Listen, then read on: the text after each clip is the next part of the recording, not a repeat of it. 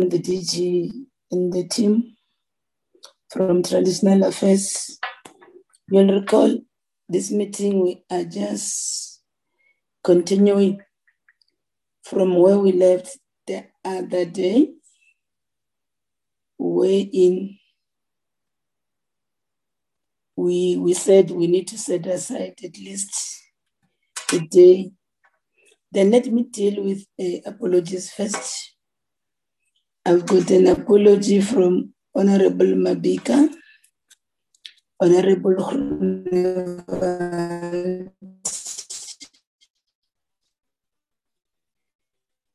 Honorable Mukhalipi, Honorable Brink, and Honorable she's Deputy Minister, is attending a funeral, and the DG, she's chairing, the DG of DCOC is chairing the performance review meeting.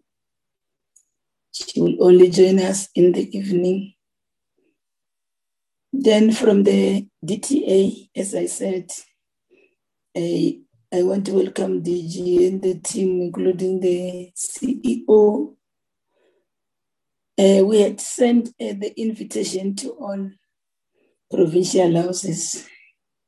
The plan is that moving forward, we are also going to, having listened to what the provincial members will be saying today, our intention is to then call the provinces, the MSs from provinces, so that they can also then come and share with us on how are they supporting the traditional leaders in the various provinces.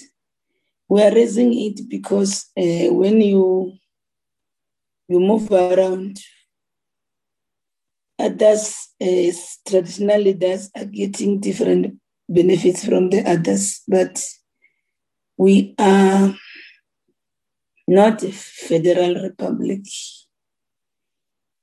The matters that are of concern for us as this committee are that we have observed, as you have seen yesterday, you were dealing with the APPs for the department. It has been our expectation that certain resolutions of the Indaba should start then to talk to the plans of the department. And if you recall the recommendation that we submitted of this committee, preliminary 2020 budget review and recommendation report, when you look in particular recommendation 4.3, it instructed the Department of Traditional Leadership Affairs to provide this committee a report on the finalization and implementation of the program of action on the resolutions of the 2017 Traditional Leadership Indaba. The department has not yet complied with this request, and this is from the 2020 budget review and recommendation report. We do understand that many of the issues resolved at the Indaba are the preserve of other line function departments. However, it's our expectation that the Department of Traditional Affairs, as the lead ministry, the department has a duty to see to it that these other line departments fulfill their commitments in terms of the resolutions. The department must therefore strive to minimize the impression that it is shifting responsibilities away from itself. Having said that, let me welcome you all.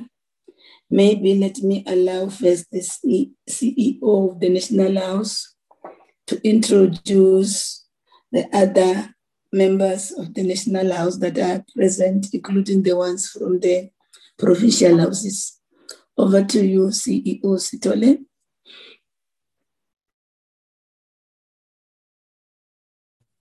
Chairperson, thank you. I thought maybe Chairperson, when National House will give a broader overview, then I come in after him. I don't know, Chair, you will direct. But listening to me, I said introduce all the members of the National House and from the province before we start with the meeting. Oh, thank you. Thank you, Chairperson, and thank you for the opportunity. Chairperson, I have Chairperson when National House Nkosi Mahlangu present in the meeting. We have Deputy Chairperson Nkosikazi Mhlawuli. She's present in the meeting. The one on video is Mufumahadi Mupedi, who's a member of the National House from Free State. We have as well, I've seen Nkosikazi Ngonyama in the meeting. I've seen Khoshisi Atlulo from Northwest in the meeting. She is a member of the National House. Inkosu Kumete is a member of the National House. I've seen, I'm just trying to get all members of the National House. Inkosi Umkachwa from Mpumalanga is a member of the National House. And Morena Lifa Mupedi is a member of the National House. Nkosi Ngonyama, I've already mentioned that she's present. Princess Muroka, she's present. She's a member of the National House. Yes, then going to the Provincial House, Chairperson, I've seen Khoshimabe from Northwest. The Chairperson is the Provincial House. Northwest, Gibona Khoshi Tole from Northwest. Gibona Khoshi Gibona Leli. Just a second, Chair. Let me just quickly scroll. Khoshi, the Deputy Chairperson of Northwest, Khoshi Muliti, Uhona, Nkosi Tembe, Ukhona naye in the meeting. Nkosi Tembe is from KZN. Nkosi Ugule, Ukhona naye in the meeting. Chairperson, yes, the one on the video is an official from Gauteng who's working with traditional leaders. Given Maluleke. Chair, these are the members that I could see now. I might have omitted some, but I've tried to get as much as I can. Others are colleagues, officials who are accompanying chairpersons from our provincial houses. Thank you, Chairperson.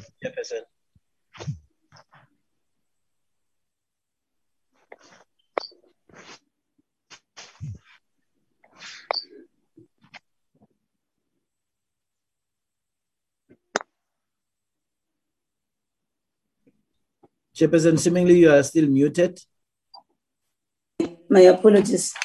I was trying to say, let's then also deal with the house rules. I see there's a lot of microphones that are not muted.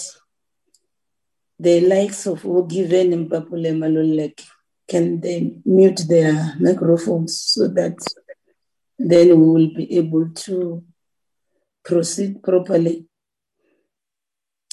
Yes, it assists that we always mute our microphones when we're not recognized by the chairperson. Also, that if you are not recognized to speak, then also mute your video. And can we minimize the movement of people around these meetings? I'm a Dimobedi who's interacting in this meeting. Can we be orderly, please? Can we be orderly, please? I wonder what is the end of Motivi so early in the morning that is up as well, because we've not yet even started with the meeting. So let's be just that, be disciplined to minimize disruptions. It's our humble plea. Then you'll recall we had this meeting. There were presentations made, and then there's been a lot of concerns. As we said, that night we couldn't exhaust everything that was at our disposal. Then we said, let's then reconvene again and then utilize the later part of today to deal with issues that are of concerns. Maybe moving forward, then we'll be able to attend to most of the issues. Our meeting that we held it on the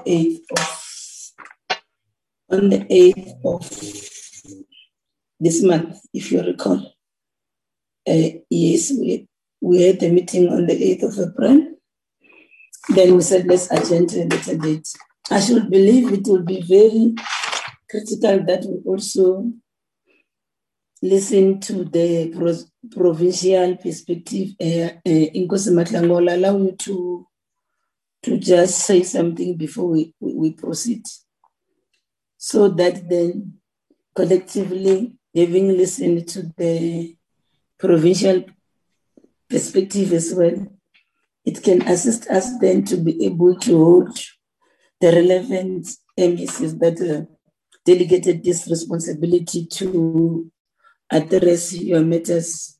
And we are saying we'll get a date in the nearby future wherein we will coordinate all those MECs for them to come here and tell us what are they actually doing to support this institution of traditional leadership.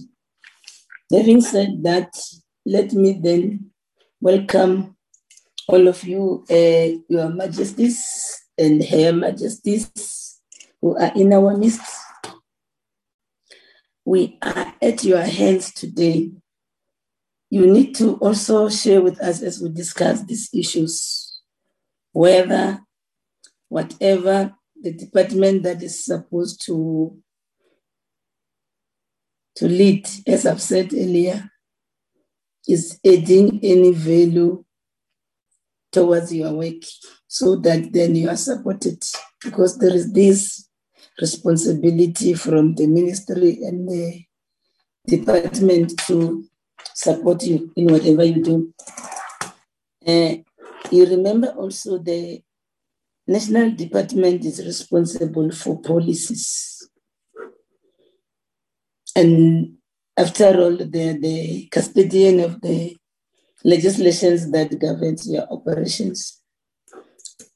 There are matters that since we met when we were elected to this term in 2019, were said to us were areas of priorities.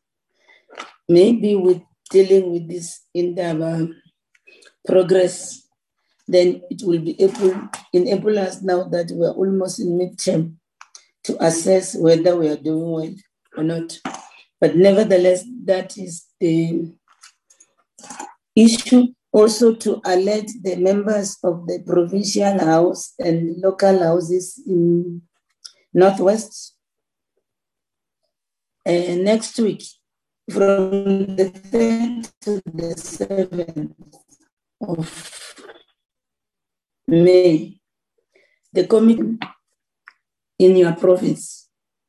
So as we've done in KZN while we were there, we managed to interact with many traditional leaders that also assist us then to be able to meaningfully participate in this meeting of today. We should then, in our program, also create a space for us to interact with the traditional leaders in the province. Having said that, Inkosi Matlango, is there anything that you want to say before I allow the provincial leaders to also input on their reaction with the presentation that has been shared on the 8th on the progress made with regard to the implementation of the traditional leadership in Indaba, the 2071. Over to you, President.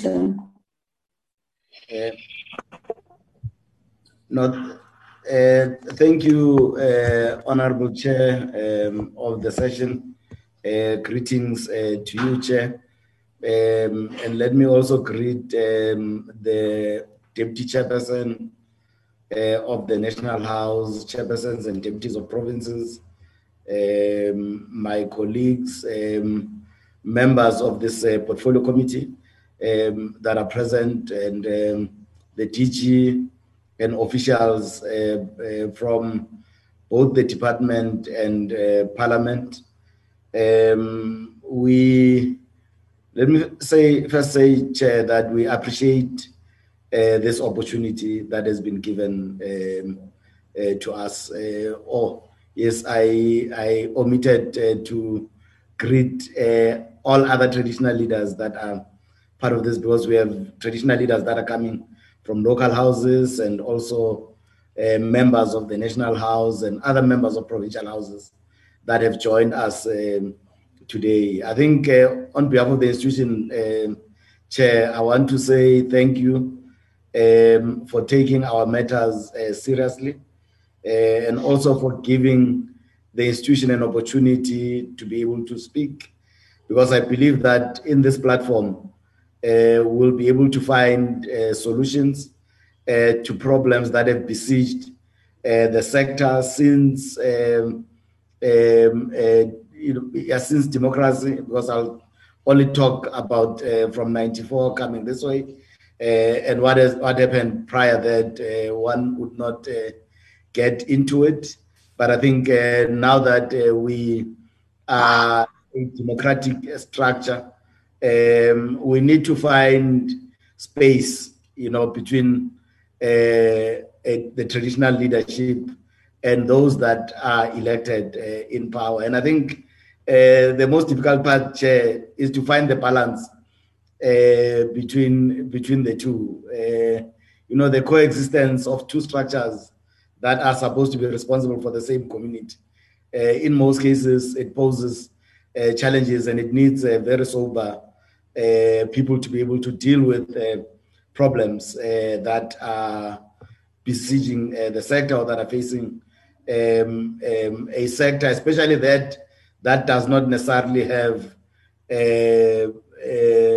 authority or government authority within its its ambit. So it relies on the democratically elected structure for it to exist. And I know, Chair, that it is natural that if you are in power, it is very difficult to share power.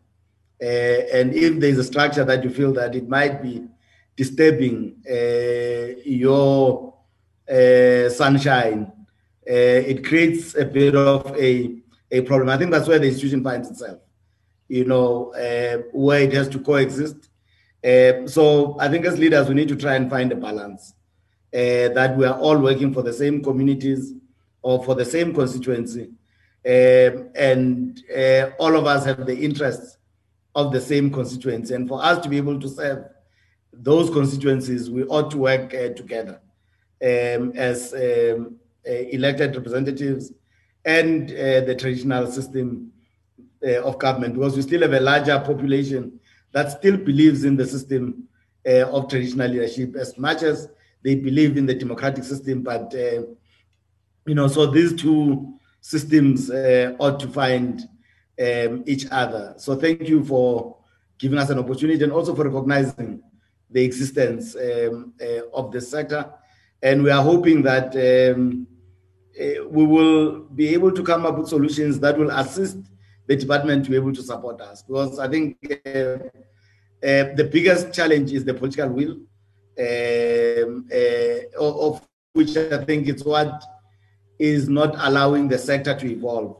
So we have not been able to give space for this sector of traditional leadership to be able to evolve like any other sector, make mistakes like any other sector and be able to correct those mistakes and work for our own communities. So I would cite an example, Chair, that we had to warn the president that we are aware that each and every time he comes to address the House, he speaks, but no one does anything after he's spoken. So you not even hear a premier or a minister quoting what he may have said to the sector. So what he says is not policy. People just take it as the president's speech. So when he comes next year, he would not even refer to his speech last year, or he would not even talk about progress that has been made since he spoke. So it tells you that there is a problem. We have not yet found each other. And I think our attitude today is that of trying to find each other, that we ought to find each other to be able to work with our communities. We've taken a different route as a sector, a route that seeks to turn us into developmental monarchs, that we need to develop our own communities. We came up with the Invest Rural program, of which we believe that it will change the lives of rural communities. And for us, Chair, what is important is that our people should not see us as sellouts, all of us. They should know that we all have their interests at heart. We are in this leadership position to serve our people. I think all of us, we are not there to serve our own interests. And I think that's what should drive all of us, that we want to serve the interests of our own people. Hence, we are coming up with these programs, of which we're hoping that government will support us in those programs. And this department that is created to support us should take these programs seriously, because if they are taken seriously, they will change the lives of rural communities. They will bring dignity to rural communities. It will allow rural communities to work towards prosperity and also give hope to people that are living in rural areas. So I thought, Chair, that let me just be broad in what I should say today, but also say that the resolutions or the declaration that we took at the Indaba are resolutions that are supposed to be taking us forward as a sector. And this department that is supposed to be supporting us, it is also not properly supported by government to be able to do its work. I think Treasury and political leadership, I think people still are uncomfortable with this sector. So whenever they allow the sector to evolve, they want to stifle how it evolves, and also even the assistance that is given on piecemeal. So as if we are there as a sector either to steal from government or to take away something from government, and yet we're a government entity as a sector. We are not a sector that is somewhere there on its own, but we ought to be working for the same communities. I think in a nutshell, Chair, I thought let me just speak from this angle, an angle that I think will not pity us against the department or against the portfolio committee or against government, but we should be speaking in terms of trying to find solutions and finding each other in making sure that, because whatever we agree on will cascade down to our people that are poor in rural areas, that are always facing poverty. They don't have jobs. So if we build these structures, then we are building a foundation for them to be able to grow as rural communities. I think that would be my input, Chair. Thank you. Thank you so much, Inkosi Mahlangu. Thank you so much. CEO, maybe for one to respond to what Inkosi Mahlangu was saying, are you able to do a template? Since, let's not take it a bit far away. Since 2019, when President Ramaphosa as in opening this house.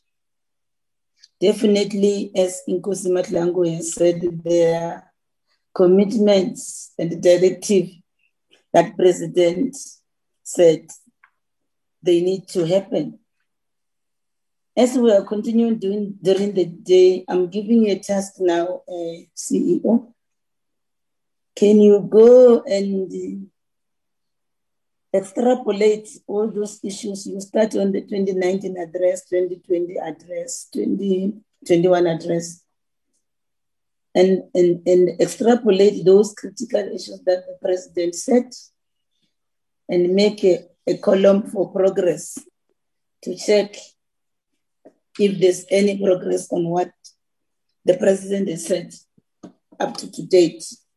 So you'll be talking about a 2 full year, because the 2021, it might be a progress, work in progress, but that's the matters that we can also elevate. So you can do that. I think I'll give you an opportunity later during the day to talk to that. And also, we must also reflect on that one and then come with a conclusive program of action. As I've raised earlier, colleagues, you also recall that we had traditional leadership in Indaba is the committee where we hosted you on the 26th and the 27th of November 2019. And then out of that, there were key issues that we identified that needed the department to follow up. Maybe now, because the department at the time it already made a presentation, and I see we have got some members from the local house who were not part of the meeting last time. Let me quickly, for them to be at par with us, I'll ask the DG to quickly flout that presentation and raise critical issues, because I want everybody to participate in this meeting. We shouldn't assume that all of us, and I suspect it's not everybody who got that presentation. Shirin, did you forward it to the houses? Let me check that. DG and the CEO, you highlight the issues on that presentation so that even when the other members of the local houses and the provincial houses that are here, then they will be able to also participate. After doing that, when the two of you have done that, I'll ask the provincial chairs and secretaries, as the Nkosi Matlango said they are here, to comment on that. And then the members will come in, ask questions, and then progress in that fashion. That's how we'll do it. But whoever wants to say something, you're free to raise your hand on the platform. I'm trying to raise it with regard to our senior traditional leaders who are coming from the local houses, so that if there are issues that they want to bring, this meeting is open for everybody to participate. So there's no restriction. So over to you, DG. Then the CEO will follow. I see the presentation is on the screen now. You can proceed.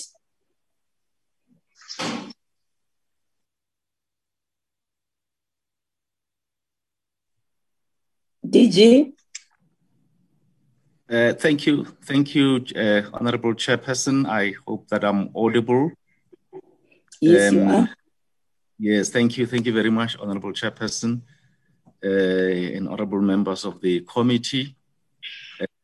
Greetings to the Chairperson of the National House and the Deputy Chairperson as well, other members of the House and other Amakosi who are present in the meeting, and colleagues as well.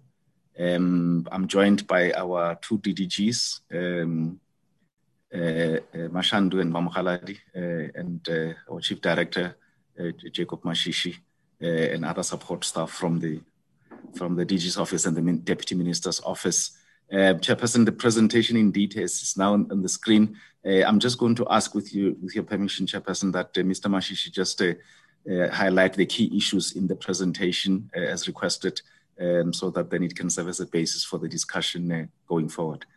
Thanks, Chairperson.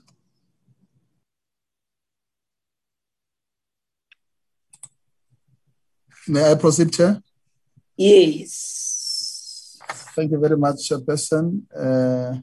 Let me also greet you, Chair, and greet honorable members of the Portfolio Committee. Let me also greet the Chairperson of the National House, Nkosi Mahlangu, Deputy Chair, Nkosi Mamhlauli, and all other honorable members of other houses of traditional leaders, DG, my colleagues, and the Secretary of the National House. Chair, I'm just going to run quickly in a brief, as you have requested, through the presentation.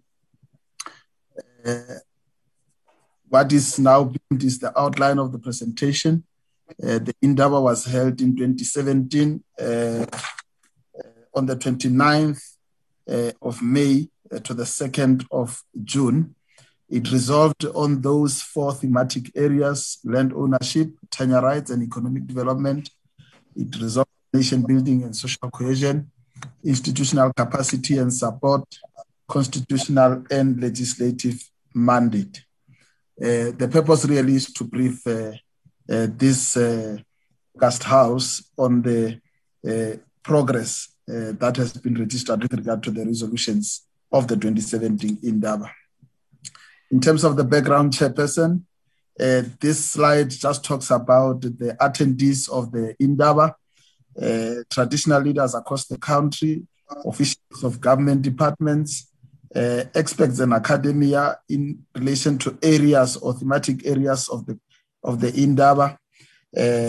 Contralesa and the National Cohesion Council participated during the Indaba, and so was the ministers and deputy ministers who were invited.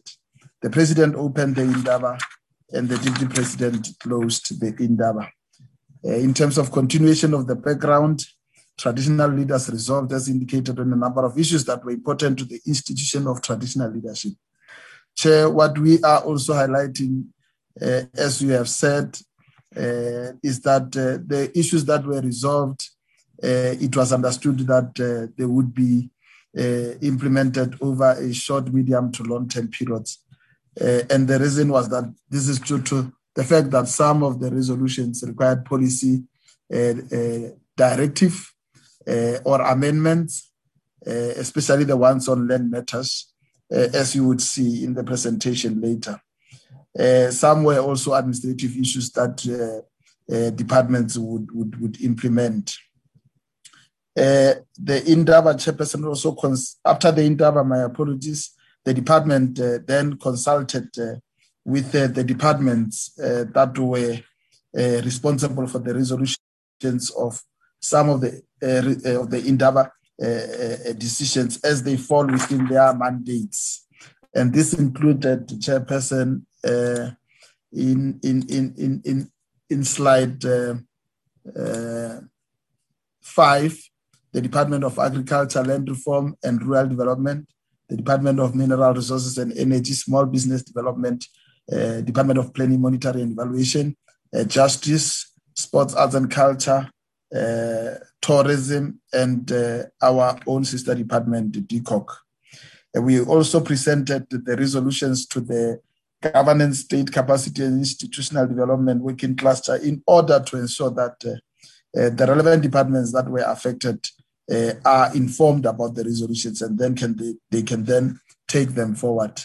In terms of progress, I will then take you, Chair, through the 4 thematic areas, starting with the land ownership, tenure rights, and economic development. The first issue that was resolved there was the issue of the 13% of land to be transferred to traditional councils. But traditional leaders also not only focused on the 13%, they also focused on the 87%, that a land summit should therefore after be held to focus on the transformation of the 18%, the 87%, of the land parcel, and also, Chair, that the expropriation of the land in relation to Section 25 should focus on the 87% and not on the 13% that was understood to be already within the institution of traditional leadership. In other words, traditional communities are occupying that 13%. As a result of that resolution, government has, through the Department of Agriculture, Land Reform and Rural Development, working together with DTA, conducted study visits to 2 African countries to benchmark on the land tenure suitable for traditional communities. These teams were led by Deputy Minister Vapela and Deputy Minister Skwacha. The delegation, however, Chairperson, included traditional leaders. And further to that, a desktop analysis was conducted with countries such as Ghana, Mozambique, Rwanda, and Mexico in order to enrich the benchmarking exercise that was being undertaken at the time. Based on the lessons learned, Chair, government developed a pre-proposal on transfer of communal land that will be processed further. And in this regard, a draft consultative policy document on communal land was developed for wider consultation in the country, and we have already started with the consultations with the House. Recently, the National House was consulted on this matter. During the opening and the debate of the House in March this year, President also committed that the Land Summit will be held this year. However, that should be preceded by provincial summits. The IMC on land reform, chaired by the Deputy President, is also overseeing this commitment to ensure that the Land Summit is held this year. In terms of the continuation of this thematic area, we all remember that traditional leaders had a concern with the SPLUMA, the Spatial Planning and Land Use Management Act, as they viewed it to be eroding the authority of traditional leaders within their areas of jurisdictions. Consultations were conducted with a view to find a solution to the impasse.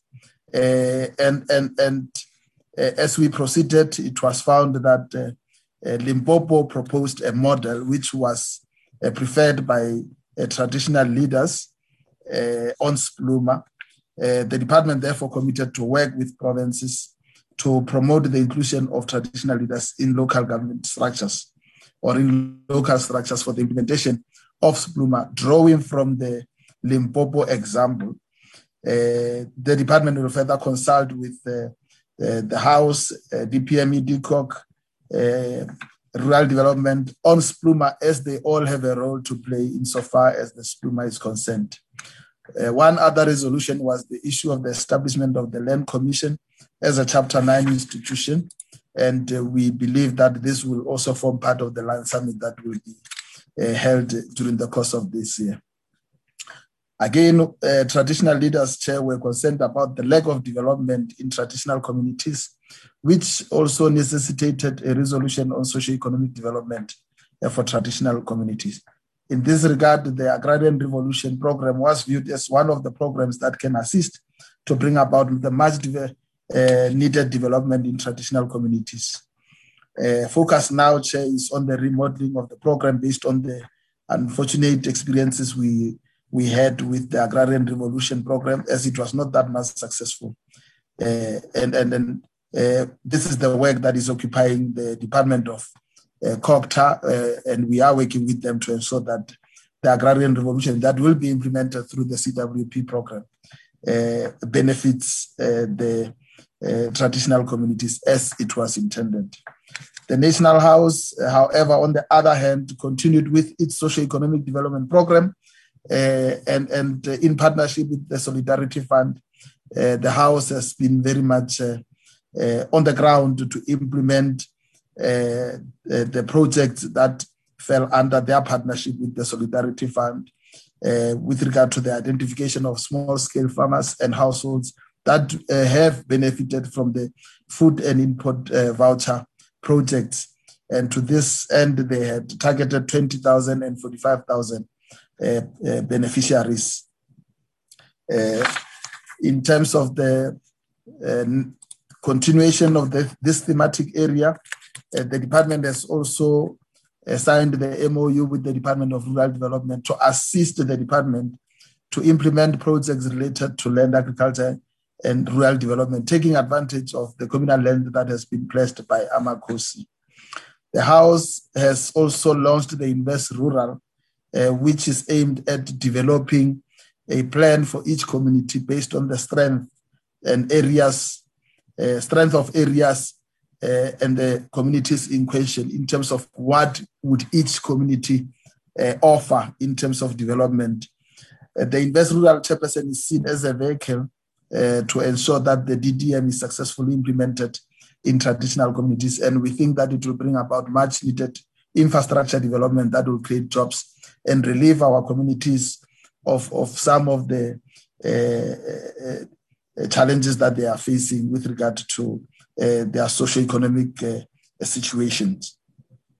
The Invest Rural approach will also be incorporated in the district development model, and the one plans of municipalities will also incorporate the wishes and aspirations of the communities as part of the Invest Rural approach.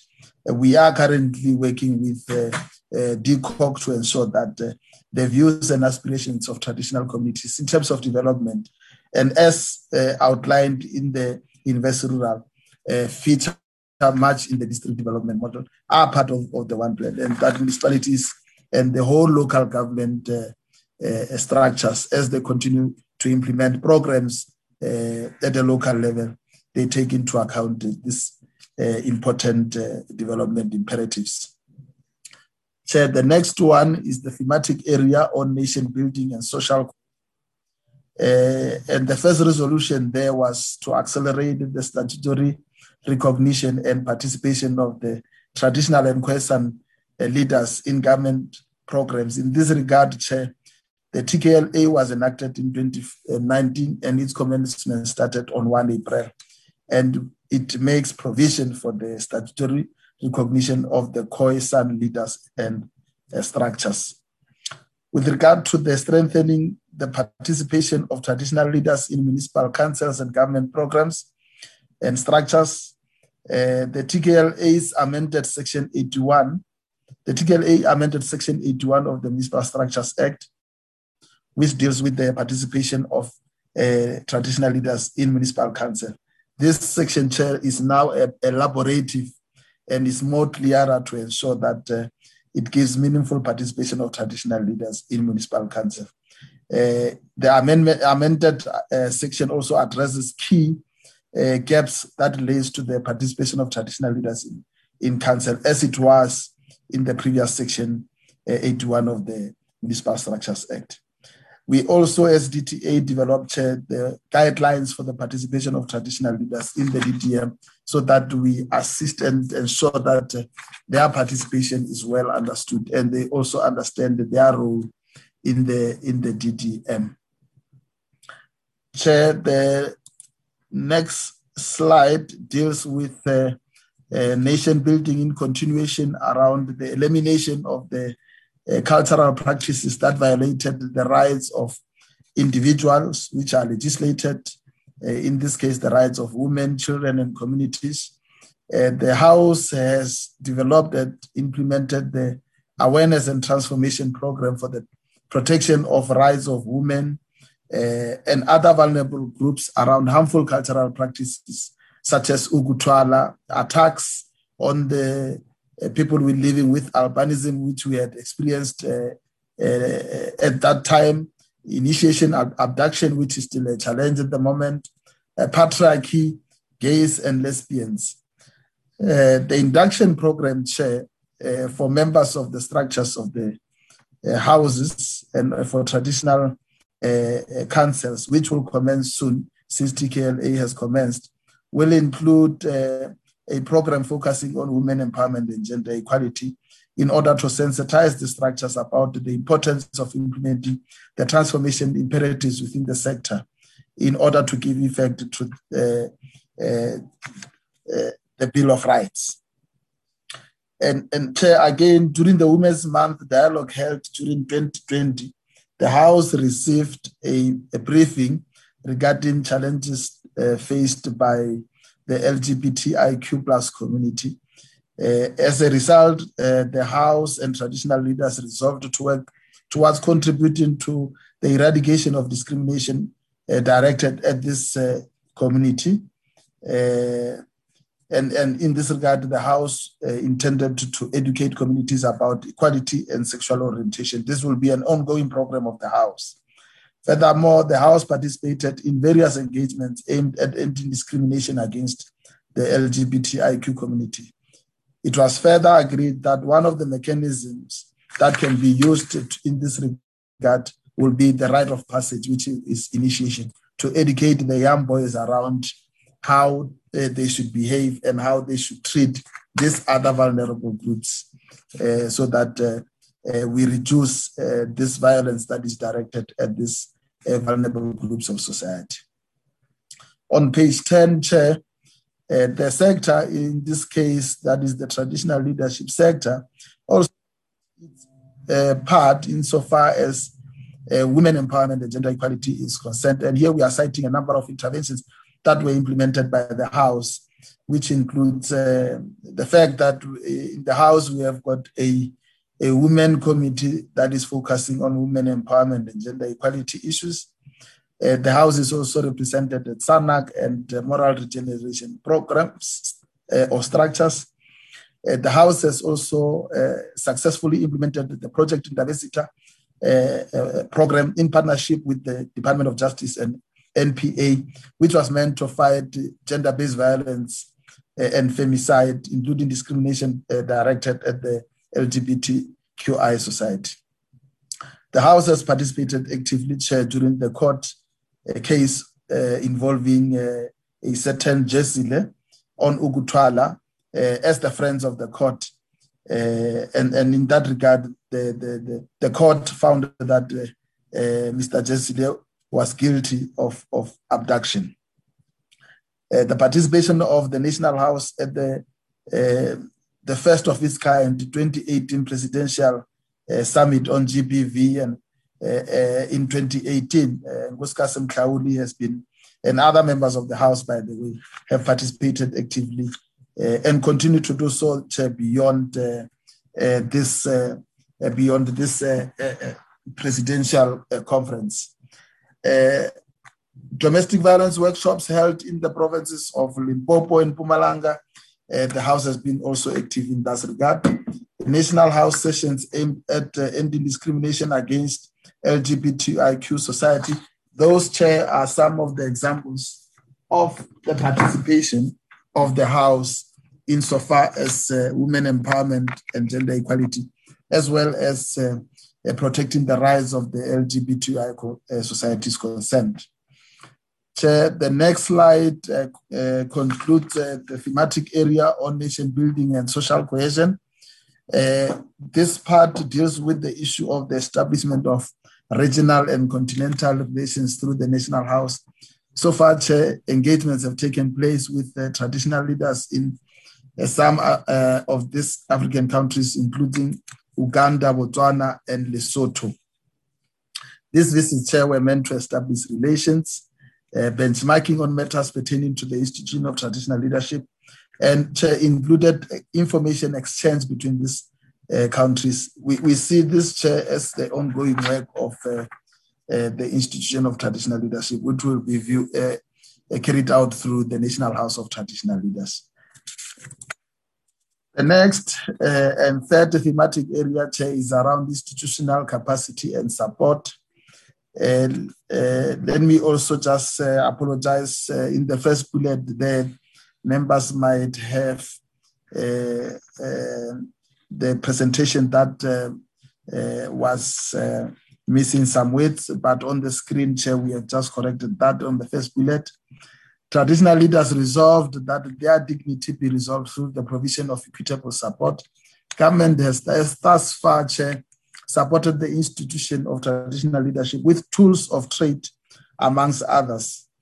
and provinces continue to be seized with this matter. However, Chair, as you have rightfully indicated, and as the Chair has said during his opening remarks, there continue to be challenges with regard to the support to the institution. In 2013, Chair, MINMEC approved the framework for the provision of enabled resources for traditional leaders. This framework set minimum standards for implementation by provinces. However, provinces could also customize and come up with their own standards, but would not set standards below the minimum ones. Provinces were seized with the implementation. However, as you rightfully indicated, Chair, there is unevenness in terms of the implementation of the provision of tools of trade, as well as related support to the institution of capacity of traditional leadership in order to provide the necessary support and capacity to the institution. As a result, DTA reviewed the framework and came up with the handbook, which is currently under consideration by the Budget Forum, so that the financial implications can adequately be considered by national and provincial treasuries, amongst others, so that we don't go back to experience the very same experiences we had with regard to the implementation of the framework.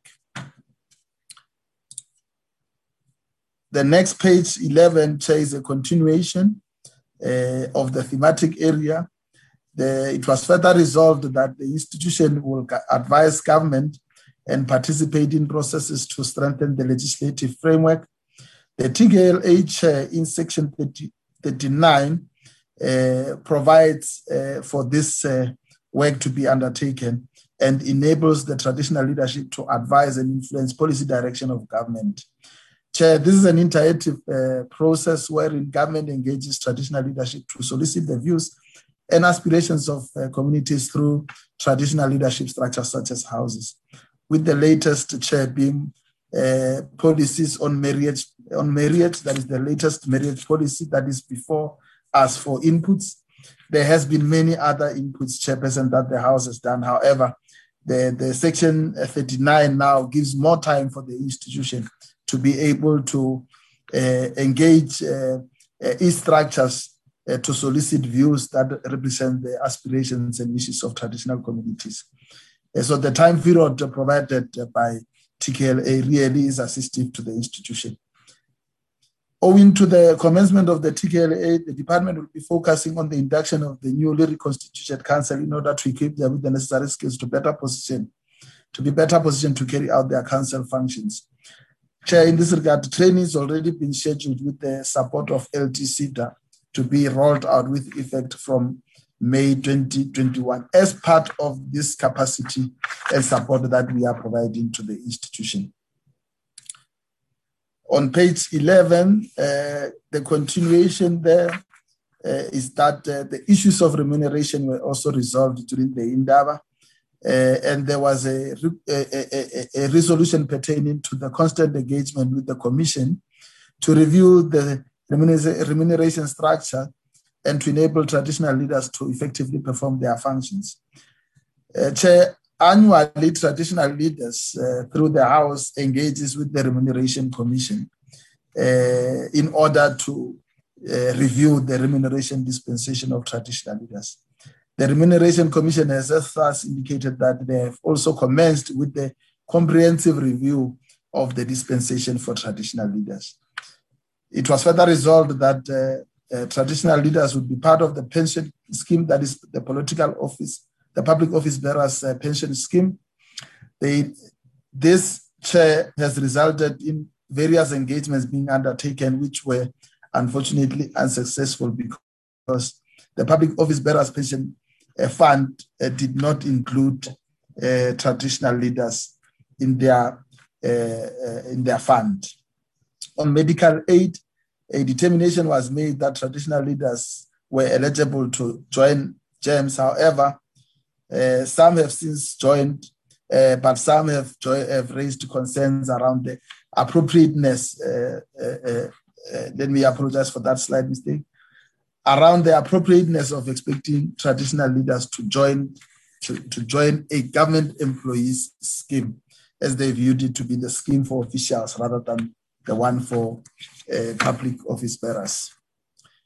The conclusion of this thematic area, Chair, is that the issue of the induction program of councillors, traditional leaders requested that the induction of traditional leaders and that of councillors be integrated. During the previous induction of councillors, Chair, traditional leaders were part of the induction program. We are also anticipating that post the 2021 local government elections, traditional leaders will be part of the induction program of the newly elected councillors. However, we'll also ensure that we engage our sister department, DCOC Salga, to ensure that this matter is taken into account. DTH has also developed guidelines on the provisioning and maintenance of infrastructure for traditional councils as part of this capacity and support as a thematic area.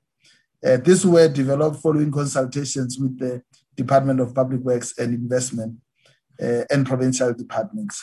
However, Chair, there are also challenges there with regard to the pace of implementation of these guidelines as the budget rests with provinces. And we find that in terms of assisting traditional councils with this infrastructure, such as traditional councils, the pace is not as one would have expected. And of course, that can be attributed to the resource constraints. The last thematic area, Chair, is on constitutional and legislative mandate. And this one, Chair, traditional leaders were concerned about the status of traditional legislation, that it was taking too long to come to pass. However, at this moment, the following can be reported: that the traditional courts bill is still undergoing parliamentary processes. The CIB has undergone all the necessary parliamentary processes, and it is expected that the President will enact the CIB into an act sooner, probably during the course of this financial year. The TKLA has been enacted in 2019, and it has commenced. In relation to this one, we are anticipating and we will be working with provinces to ensure that they align their provincial legislation with the TKLA. The issue of Chapter 7 and 12 is an issue that the department is still seized with, and at an appropriate time, this work will also be reported. The next slide, which is slide Chairperson. I see my breakthrough. Apologies for that. There's somebody with micro with a name called RSA. I wonder what is that. That's why you are being disrupted, Mr. Mashishi, because that microphone is on. You can proceed, Mr. Mashishi. Thank you very much, Chair. The conclusion on this thematic area, Chair, was that Indaba resolved that the department should get to the uniform implementation legislative framework by provinces, and the recently proclaimed it gives the minister in section dealing with regulations the authority to issue regulations for the uniform implementation of the Act. Provinces will be commencing with the alignment of their legislation. We will be working with them, Chairperson, and this will, among us others, set the norms and standard as it was resolved by the Indaba for uniform implementation of legislation. As for the development of the African customary law, the department developed customary laws of succession and genealogy research reports for selected kinships and queenships as a starting point. And we believe we will continue to work on this matter, Chairperson. We have also visited other countries such as Namibia together with the National House, and if I remember, Canada. And we were also working with the University of Northwest and University of Cape Town, Chairperson, through the Chairperson of the National House on the development of customary law, including its codification. Chairperson, in brief, that then concludes the presentation. And let me take this opportunity to thank you, Chairperson and honorable members, for giving me this opportunity. Thank you very much.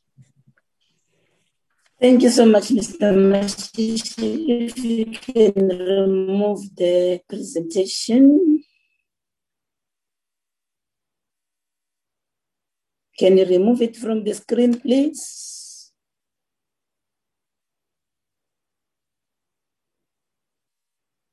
There we are. CEO of the House, is there anything that you want to present or say as well? Or you are covered?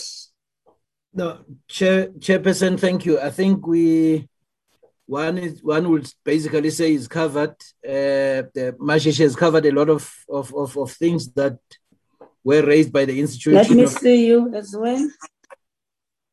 Can I see you? Yes, okay. Chairperson, now you can see me. Very much, Chairperson.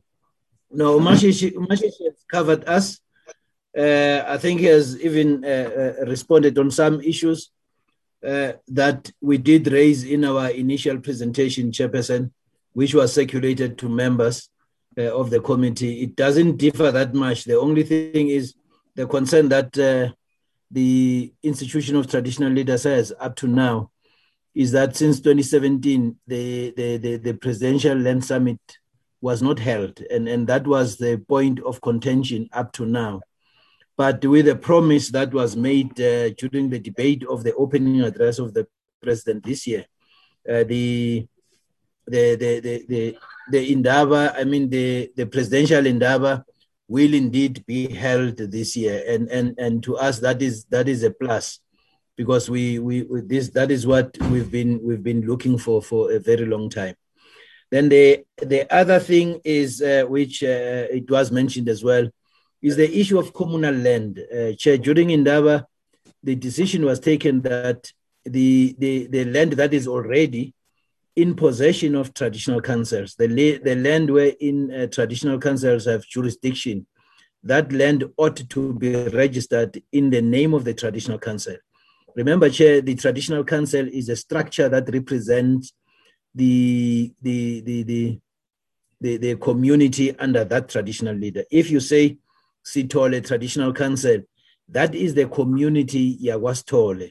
So all those, that community, the name of that community, it is named in that particular traditional council. So when the land is registered, it should be registered in the name of the traditional council. However, Chairperson of National House, Umahlangu did mention earlier on about the Invest Rural. Now, the Invest Rural emanates from the engagement that took place in 2017 during the Indaba. We, at that stage, traditional leaders said, we assume that now we have land, then what?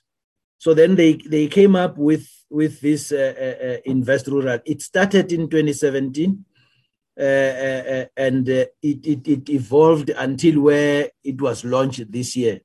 It's a program that has been well thought of, and that addresses a number of challenges that are there in the rural areas, coupled with the developmental monarch. It goes hand in hand, because the institution of traditional leadership, if it becomes a developmental monarch, it will therefore talk nothing else but development, and it will ensure that communities under traditional leadership do get that particular development that they need. So the whole influx from rural areas to urban areas will not be seen as it is happening now. Therefore, there will be balance. And Westby, Chair, there will be a development of rural communities, just as the development is taking place in urban areas. Small things, Chair, if you can check,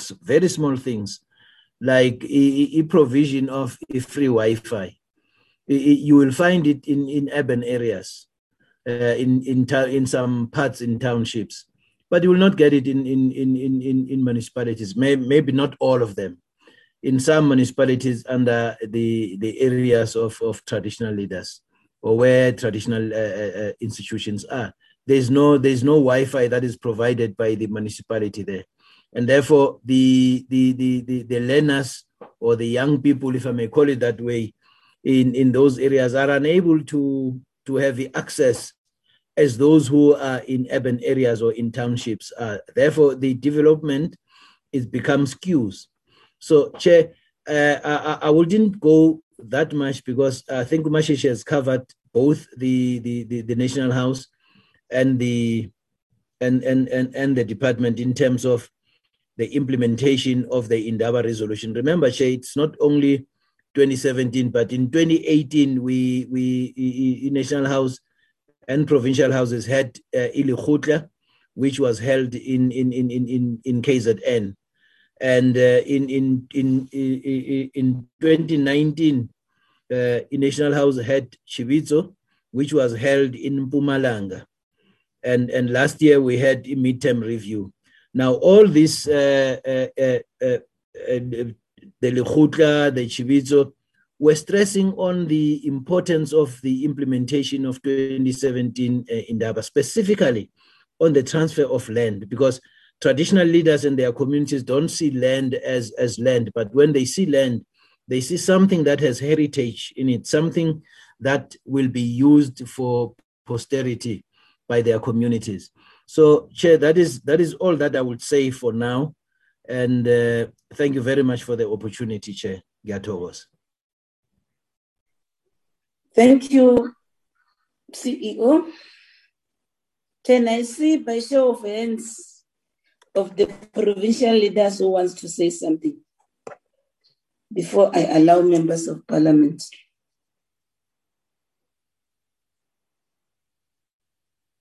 Or you will participate post the members of parliament having asked questions?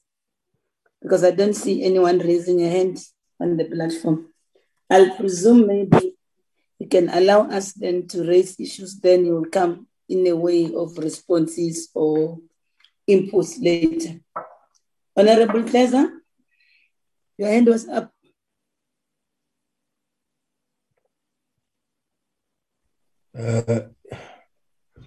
Thank you very much, Chair. I am speaking to you in a divided focus here in terms of what I'm doing.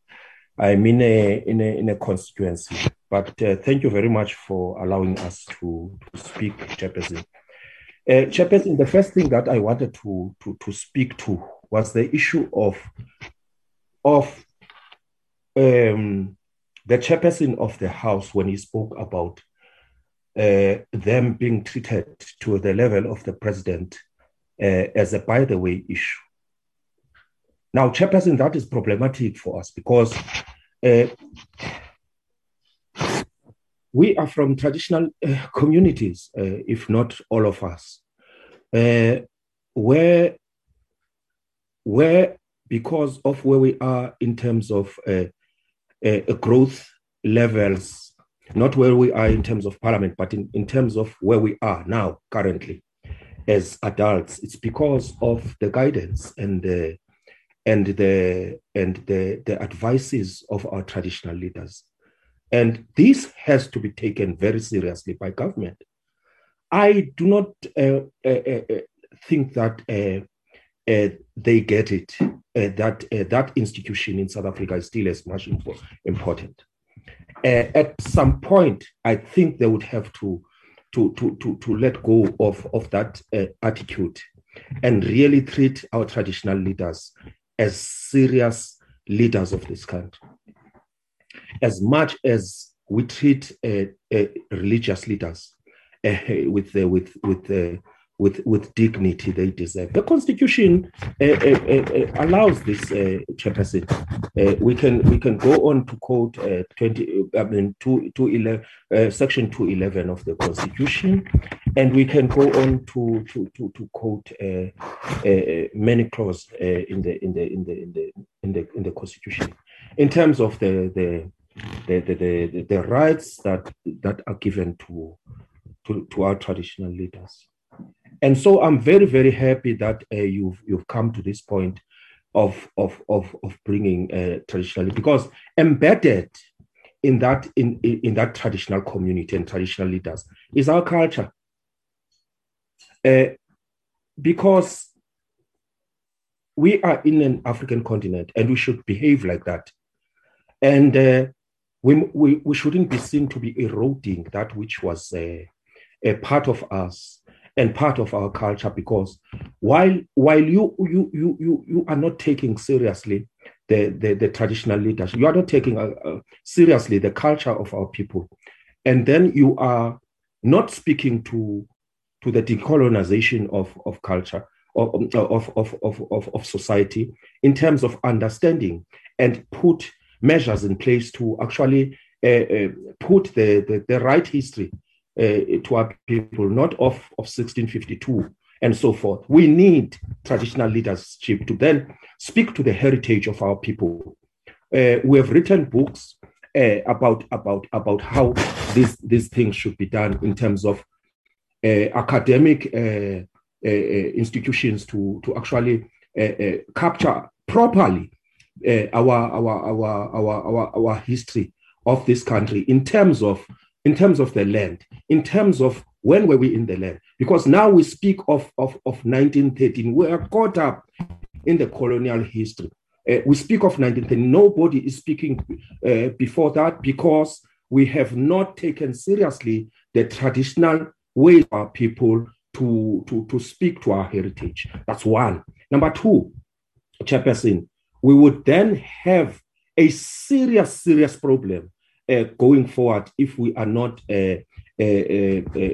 speaking to the issue of the development of the customary law, in terms of what I said yesterday about the participation of women in terms of women's rights as enshrined in section in section 108 of 1996 Constitution, that women's rights to equally and are equally, and their property rights have been protected by the Constitution.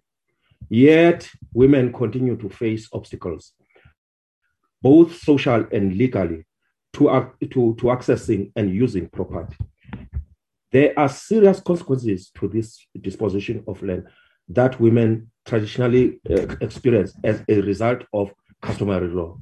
Women in rural areas rely on access to land to perform subsistence farming, to produce food and provide for children.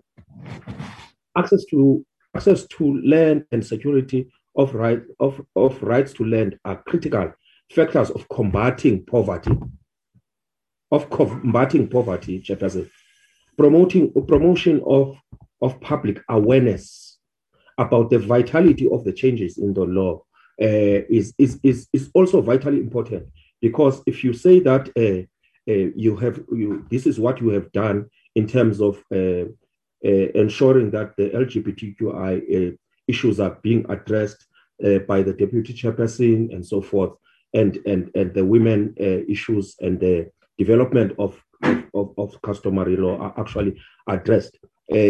What mechanisms are there to ensure that the public is aware? Because there's stigmatization, there's historical stigmatization that women belong to the kitchen. There's historical stigmatization that the LGBTQI cannot exist amongst us. What are we going to do? Are we killing them? Are we going to kill them and do them away and wish them away? They are here right now, Chairperson.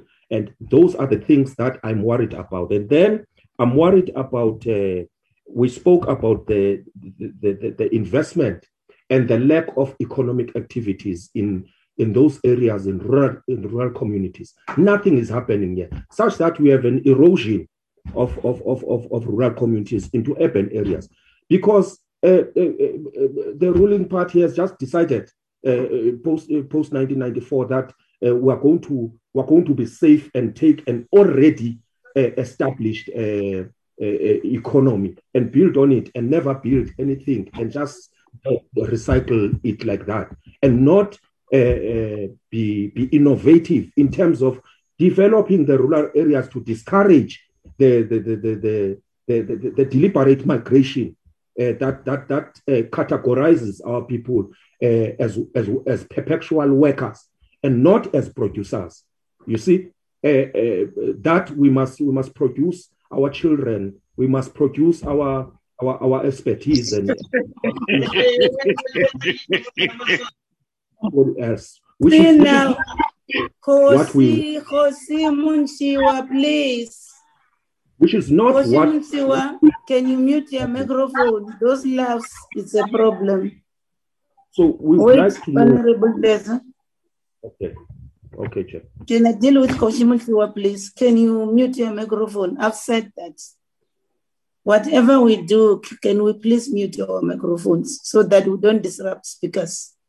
It's my humble plea, please, honorable members of the House, please. Proceed, Honorable Teza. Mine is that short, and so the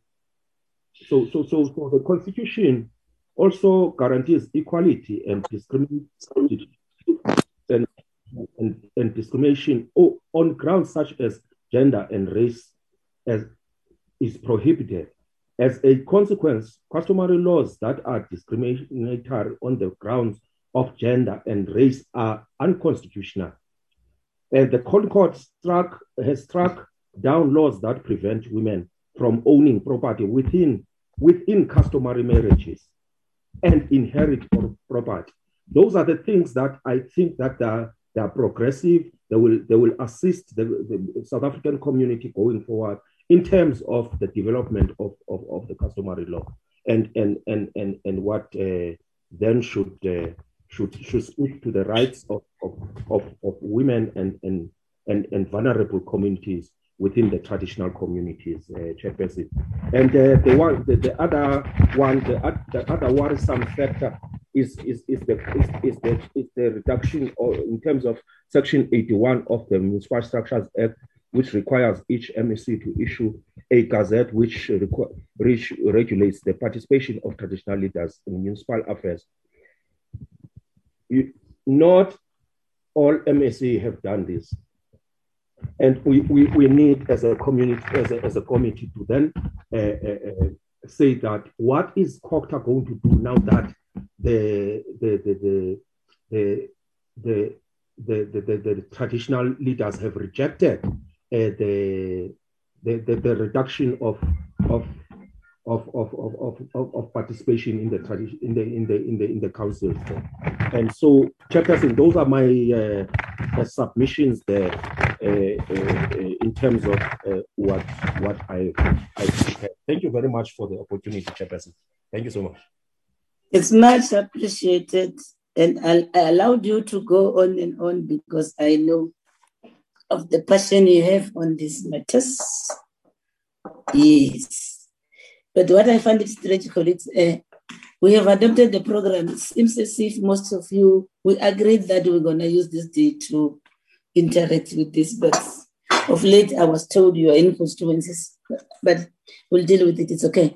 Then let's allow Honorable Kavan Chava to raise issues as she would love to raise them. Thank you,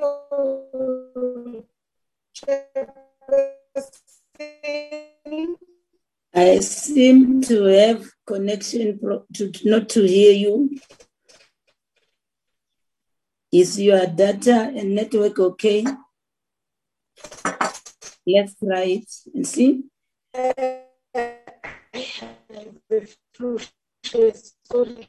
Can the other members hold it on there? Let me check with others. Maybe it's on my side. Can you hear the member, please? You are not hearing me correctly. We can't hear, Chair. Hear me? We can hear you. We can hear you. Thank you, Honorable Speaker. I thought it was myself. Hello. We can hear you. Can you get a better connection and get a better connection? Let's hear you. Try it without a video. Try it now again. Hello. Yes, that's better. That's better. Proceed. Okay. Chair, let me greet my chairperson with my colleagues, firstly, and our traditional leaders and the Department of House of Traditional Leaders. Chairperson, as much as we are defending the House of Traditional Leaders as members of Parliament and their land, but Chair, I have a problem. There was the time where the Ingonyama Trust land was attacked. We didn't hear them saying anything.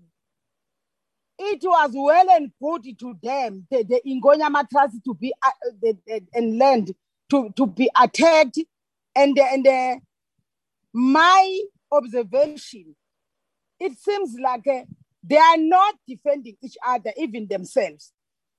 It is good when they are sitting where they seated, when other their nkosisi or kings or chiefs attacked, they just keep quiet. I have a problem with that. Maybe if they can maybe clarify us, why did they keep quiet when the Ingonyama Trust land was attacked by the government? Because as we are saying here, one of the chiefs said the land in the traditional leadership, house of leadership, it seems like it's the heritage of which is true.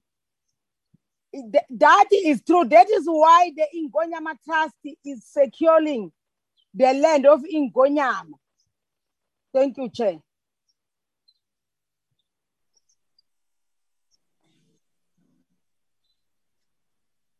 Thank you, Honorable Chava.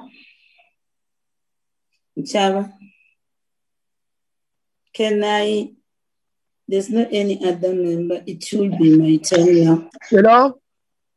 Hello, Ngosukule speaking. No, we don't do like that. You raise your hand. If you can't, okay, you can raise you your hand on the chat. On the chat, Nkosikule. You raise it on the chat. It's still, no, it says still to me it's unmuted, ma'am. Yeah, but mute your microphone, I'll recognize you. It's a bit disruptive. Nobody will mute you unless if your microphone was on, then the admin will mute you because you are not recognized by the chairperson to speak. Can you please refer me to the chairperson, ma'am? I'm the chairperson. Yes, can you unmute me? You are not muted. You are talking, not being recognized in Kosovo. Okay, ma'am. You are talking, not being recognized. That's the way the problem lies. Okay. Mute your microphone. I'll call your name now that I know that you want to speak. Can you mute your microphone for now? Let me just check it, ma'am. You do it quietly, not talking. Just mute quietly, not talking. Please. There you go. I have issues here.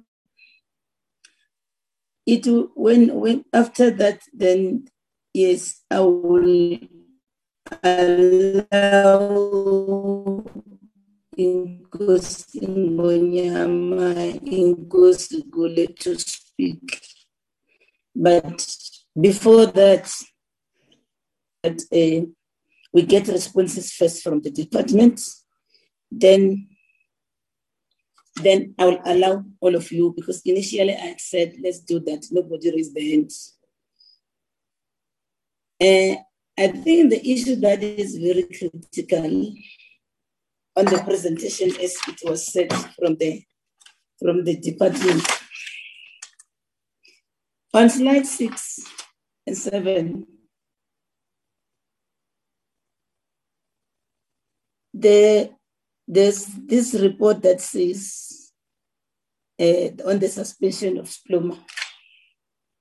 This is the matter that's coming from 2017. In all fairness, colleagues, DG, you are still saying you are going to Limpopo. Yes, we've noted the progress that Limpopo has had thus far.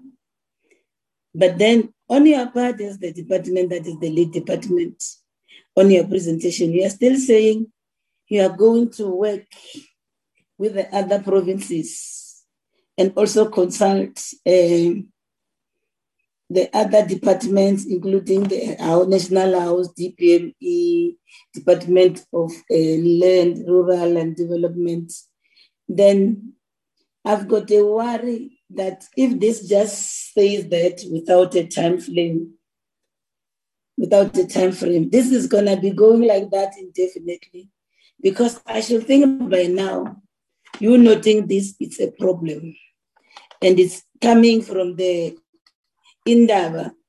To me, that was one of the short-term things that, isn't that you have identified the implementation of this resolution as short-term, medium, and long-term. But if Limpopo has done that, because this is what we've been hearing since 2019, that Limpopo has done this. Now we're in 2021, 3 years later. The department will still work with provinces. Can you share with us what has the department done thus far with these other provinces than to say we'll work? Because I've got a problem with that, because this is going to continue until 5 years, whereas there's one province that has already taken the lead. Maybe clarity on that one, then we're told what's happening in those other provinces while the work is in progress. Actually, what are the things, what is the meaning of to say you're going to work? What is it that you're going to do? Maybe that clarity will assist us a great deal to that effect. Then, talking to the slide number 7 again, on the agrarian revolution matter. Yes, you are saying it wasn't much success, and then DCOC will have to review its model. Maybe share with us, because we know that there were traditional leaders that benefited from this CWP program. When you say that this didn't work well, what do you actually mean? Where this agrarian revolution program was piloted? Maybe share with us which few traditional communities that this program was piloted. You name them and tell us what were the weaknesses, what were the shortcomings. That's the issue in relation to the CWP program. Because if we say we're told it didn't work well and we don't know what are the challenges, even if when the COC is still going to work on that one, those problems, if they're not resolved, they are likely going to recur. So these are the issues that we want you to share more information with us. And then on the issue of the food and input vouchers, wherein you are saying, I think this is for the House, that this was done by the House in solidarity with the Solidarity Fund, wherein small-scale farmers and households were to benefit from the food and input voucher project that are part of food security programs. And then this mention of 20,000 beneficiaries and 45,000 beneficiaries that were identified for the food and input voucher projects respectively. I've got the difficulty to let it go there without somebody telling us the impact and actually if these numbers actually received these vouchers, or if not yet, what is the rollout plan to make sure that these 20,000 and 45,000 beneficiaries that are identified to receive this, what is the status quo? And I'm raising it because there are leaders from province, from the local houses also, they will attest to us whether these things has happened. That's the other issue that I wanted to get clarity on. Again, on slide 8,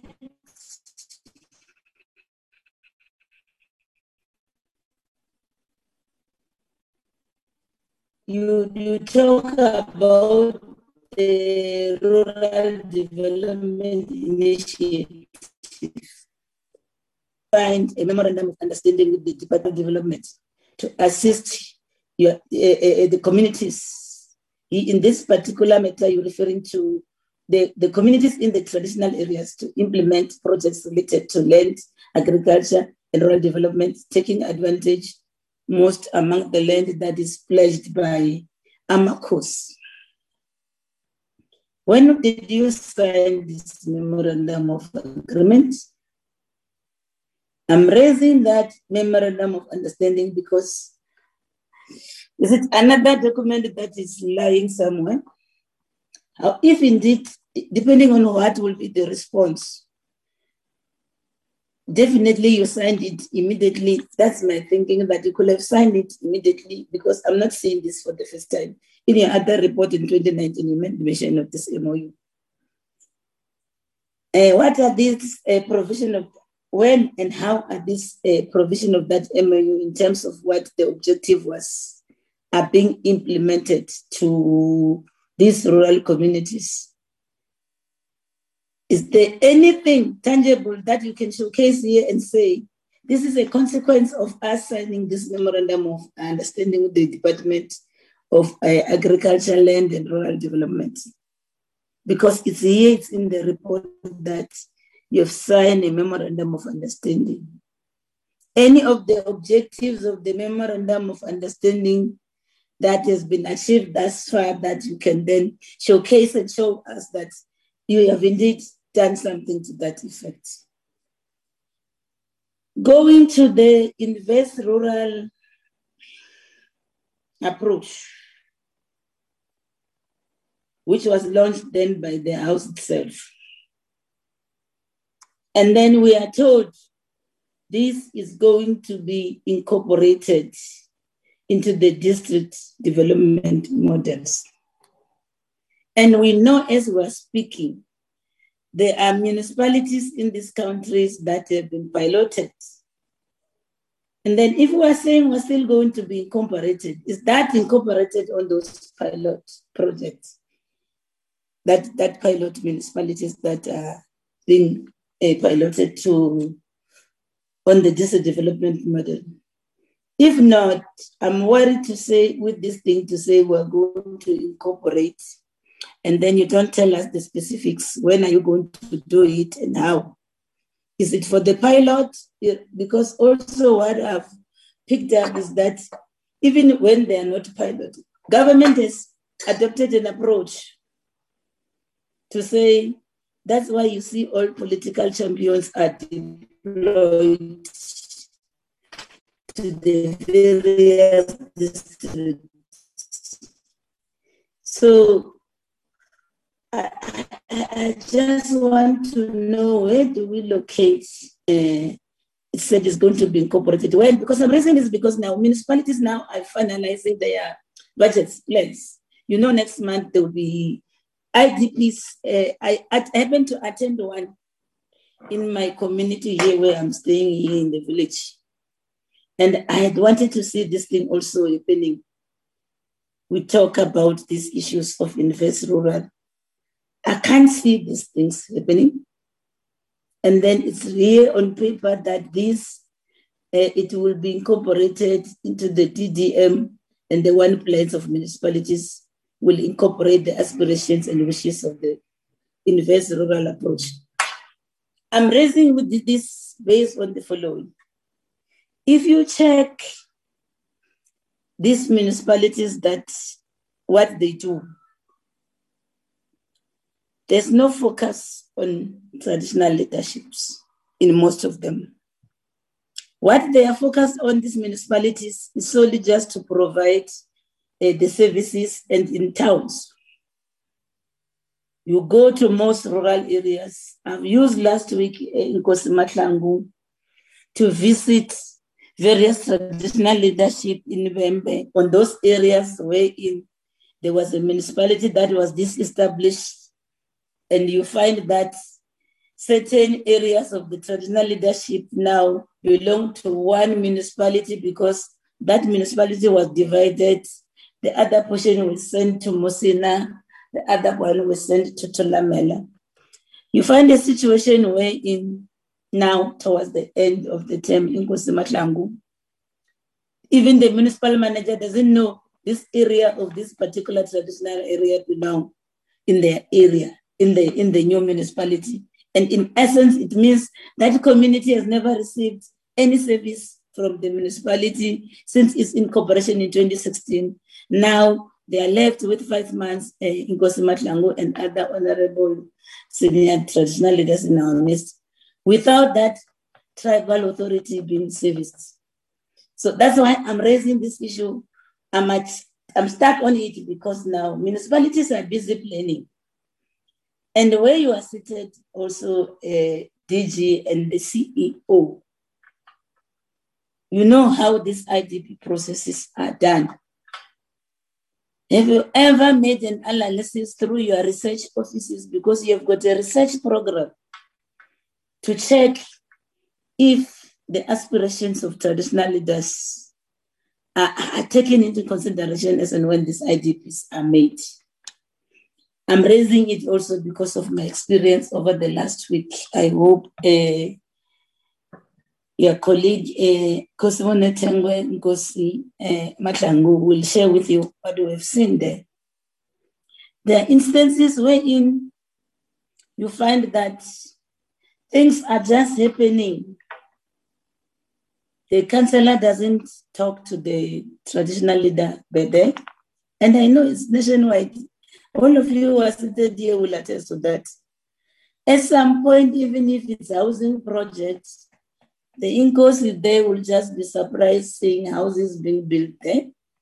Whereas there's been a requirement that in those ward committees, there must be a rep from the traditional authorities. In other areas, those things are not happening. So I'm stuck on this matter on the rural initiative, because if things were done properly, this is the thing, because we are saying the intentions are very good on this invest rural, or this is going to be a catalyst for development of traditional communities.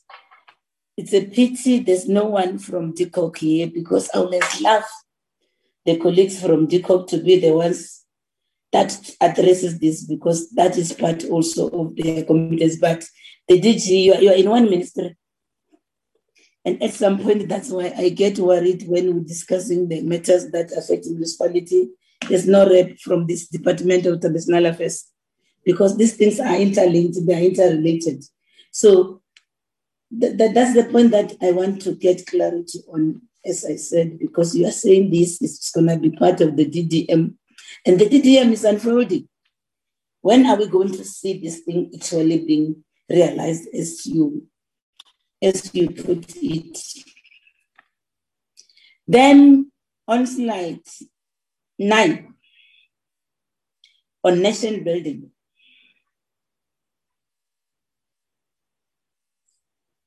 you talk about the TKLA amending the Section 81 of the Municipal Structures Act.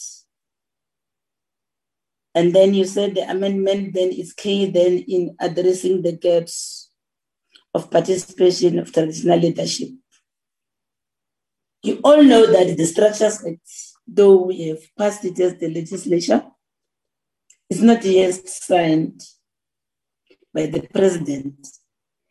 Maybe you must assist us, because isn't that when we came in ourselves, this act has been processed by the previous parliament that came before us.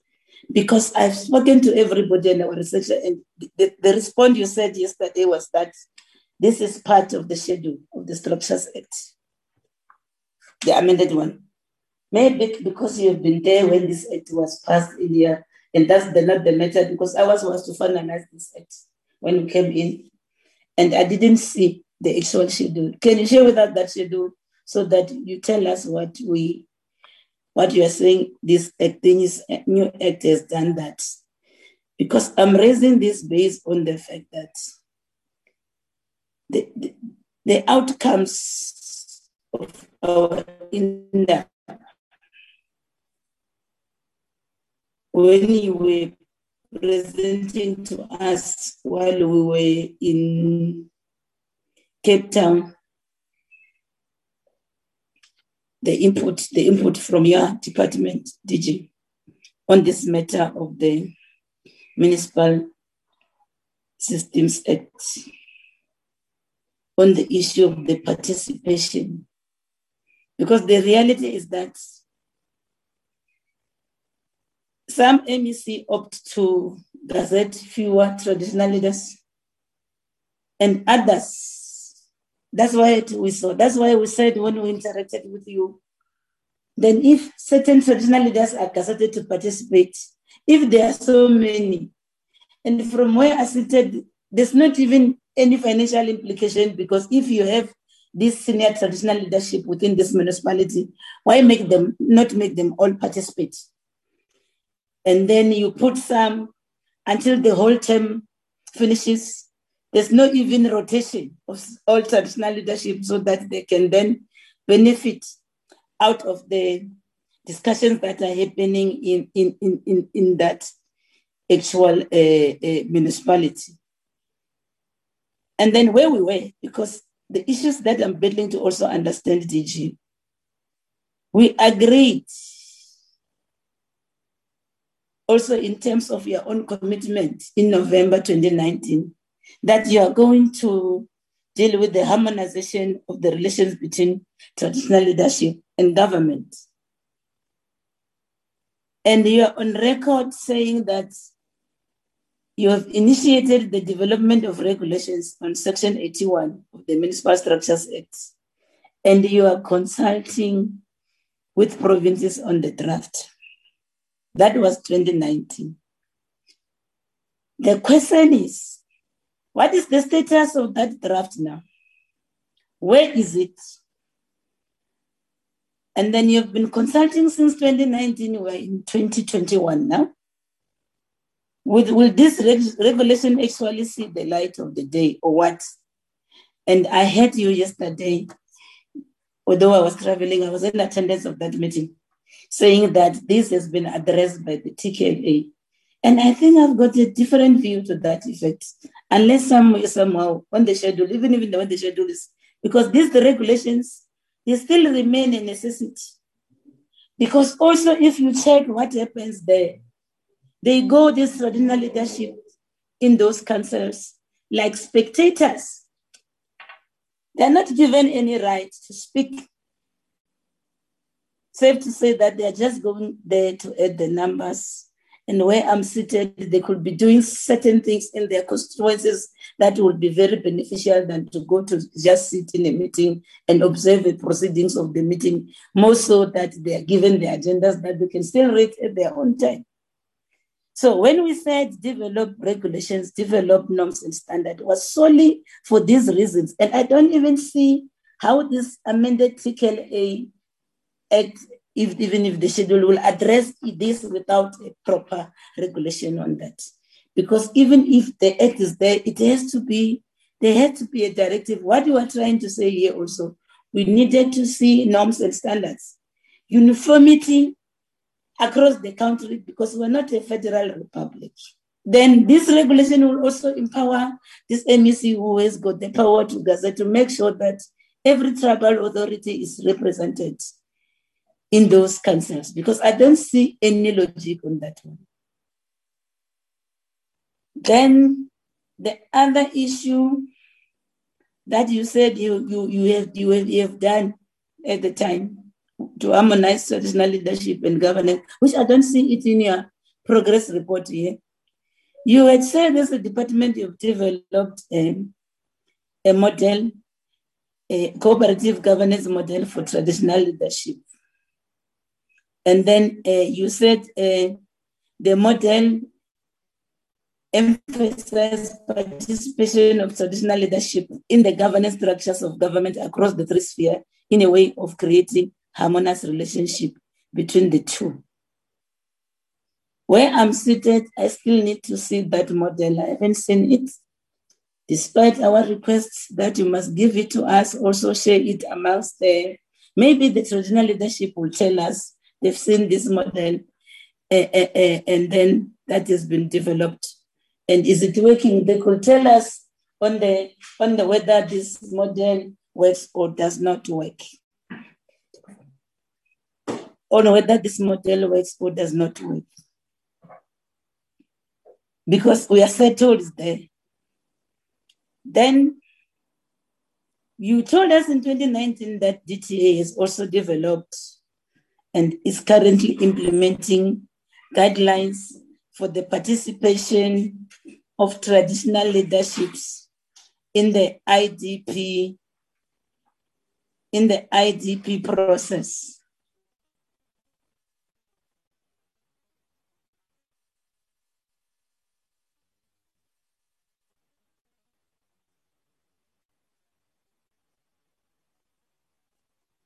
Then, like I said earlier, I'm still need to see. I was once told in 2009 by the department that there is this guideline for the participation. And why don't I see you in this IDP process? And then you said that guideline was about how traditional leadership can play their role in the process of the IDPs. But then I don't see it happening. So these are some of the issues that I feel we need a response. And with this ample time that we're having here, I think you can assist us understand how these things work. The last part of my issues that I'm speaking it also on behalf of those that didn't come to the meeting. Regarding these provincial summits, because I think the CEO, you've also raised it to say, you have been promised a national land summit since 2017. And then there was a requirement that this would take place prior to the national one. And even now on the president's opening of the House this year, the president is committed to that. But then the provincial one must precede these ones. My understanding where I'm seated, the Department of Traditional Affairs should be the lead to coordinate to make sure that these provinces do that. And then to avoid the situation where in the president time and again is made cost to make commitments that don't get delivered like this one. I mean, in all fairness, colleagues, with due respect to my seniors, my traditional leadership, to me, why does it have to take 4 years to just convene a national land summit? Maybe the department must clarify us that. And then when the president said this thing is going to take place this year, he said it at the mechanism and processes that the department has put in place to make sure that you coordinate it, to make sure that provinces hold their provincial summits. And then I want to also know, because now you must coordinate both the provincial it will precede the national summits. Can you tell us what are the envisaged timelines for convening these summits? We don't want to leave this meeting without knowing that. And then what will be your role as a department in this regard?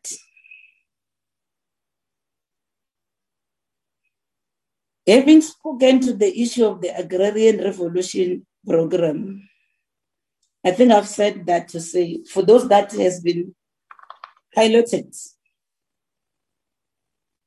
what lessons emerged in respect of those traditional communities that in which the Agrarian Revolution program was piloted. I'm raising this so that even if we were to do that in future, when we develop programs and projects, we don't implement projects that are subjected to lead to failure.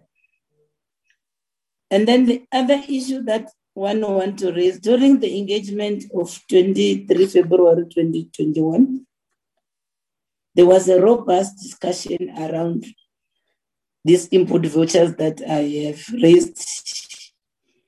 And then I've raised issue here. The issue, if you recall, there were different figures that were mentioned there as well.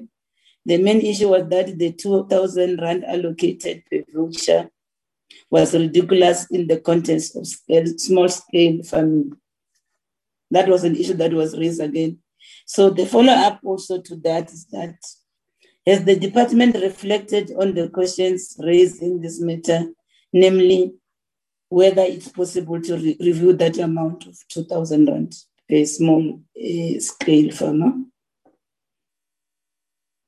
The other issue that is very critical, and I think even the traditional leaders will agree with me. Mr. Mashishi, when you were presenting, you said the implementation were on the short term, medium, and long term. I think we've passed the short term period now.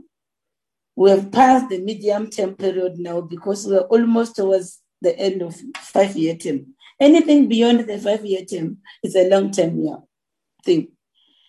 Can yourselves now as a department provide to us as members of this portfolio committee, including all the traditional leaders who are in our midst, a concrete example of a resolution from all those resolutions that are listed in the 2017 Traditional National Indaba that has been implemented fully and successfully so? Can you show us one, please, DG? Let me end it here. The hands that are up are the questions or comments in Inkosi Kazingonyama and Inkosi Gule, or you will allow them to respond, then I will allow you an opportunity to speak later. Do you want to ask questions as well, Inkosi Kazingonyama? Thank you, Honorable Chair. I think let us afford them an opportunity to respond to your concerns that you have raised. So then we will come after they've responded. There's a lot that we need to clarify, and at least maybe when they respond, our clarities will be covered. But let us wait for them to tell exactly what is happening. Thank you, Chair. Thank you, Ngozi Kasi. Let's hand over to you, DG and Tim, and then if there are issues that the National House wants to respond to as well, that's the opportunity. DG, over to you. Thank you very much, Honorable Chair, for the feedback, the comments made also by the honorable members. Some of the issues I think will be taken up by our traditional leadership relating to the question raised by the Honorable Kabansaba. I think perhaps just to make an opening response before I get to the specifics. I think the presentations as it stands, a key thing in the presentation is that where it relates to issues such as legislation within the competence of the Department of Traditional Affairs and the Ministry of COCTA, there is movement that has been reported. Of course, there's been significant delays at a point when the process of the development of legislation was outside the control of the department. So that challenge has remained, and that frustration that the institution of traditional leadership has experienced, we shared in that frustration, because it has impacted also in terms of our own work when it comes to the sector. Where it relates to legislation that is not under the authority of this department, such as the Traditional Courts Bill, what could be done at best at the time was to facilitate engagements that could look at exploring options to take the process forward. And as it happened, the former Minister Mkhize, organized such an engagement with members of the House, with Contralesa, with the relevant portfolio committees at Birchwood to engage in discussions where some options were explored and the matter was taken forward through Parliament. But the frustration remains. I can say to this committee that the team had a meeting with the Department of Justice and Constitutional Development where they were saying, in the absence of the Traditional Courts Bill, what are the interim measures that can be used to make sure that the functioning of traditional courts is not frustrated? And I know they came to me with proposals to say we can use this section and that section of the, I think it was called the Black Administration Act, if I'm not mistaken, of 1927 and so on. But there were fundamental questions of constitutionality there, especially because many of the sections of that act, which was used previously for delegating powers to traditional leaders to preside over disputes in traditional courts, they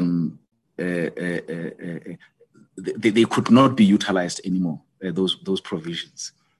So it's a frustrating matter, and we can't say there is progress on a matter like this when where we are sitting, we still don't have an enabling legislation for the traditional courts to function the way they should.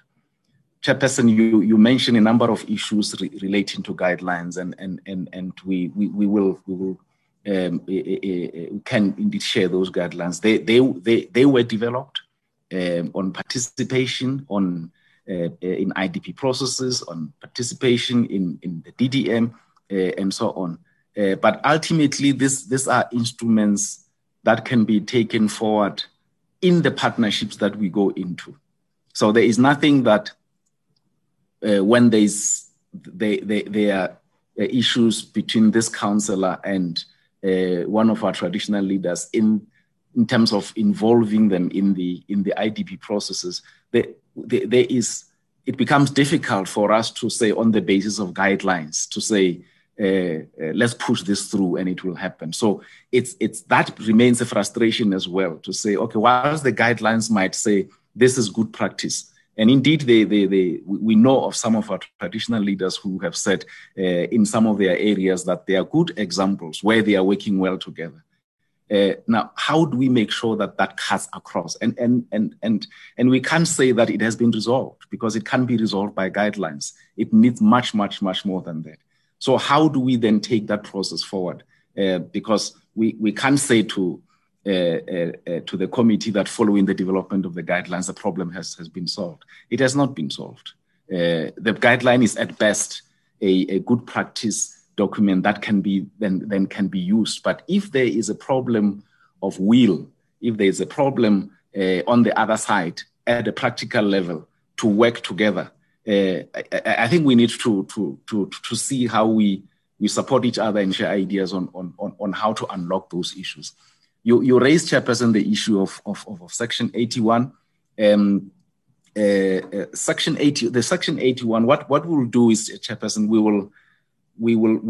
will share that copy with you, because what happened was that with the Traditional and Question Leadership Act coming into effect, it doesn't change the Municipal Structures Act, but it replaces that schedule that was introduced by the Traditional and Khoisan Leadership Act replaces what used to be about 4 or so paragraphs as Section 81 in the Municipal Structures Act. So you'll see now in the current Municipal Structures Act, not the amendment process that our colleagues in DCOC are responsible for, just by mere fact of this one coming into effect on the 1st of April. If you look at the Municipal Structures Act as it is now, the Section 81 is the new one, and it's much longer than the one that was there before. And we will share that that document with the committee. And I think when it comes to the other areas, I mean, we have been aware of the frustration on there has been engagements. I remember when the House had a land Indaba in Durban. I think it was around June 2018 or 2019. That when that Indaba took place, the then minister responsible for this portfolio was invited to talk to the House, and I was in that meeting.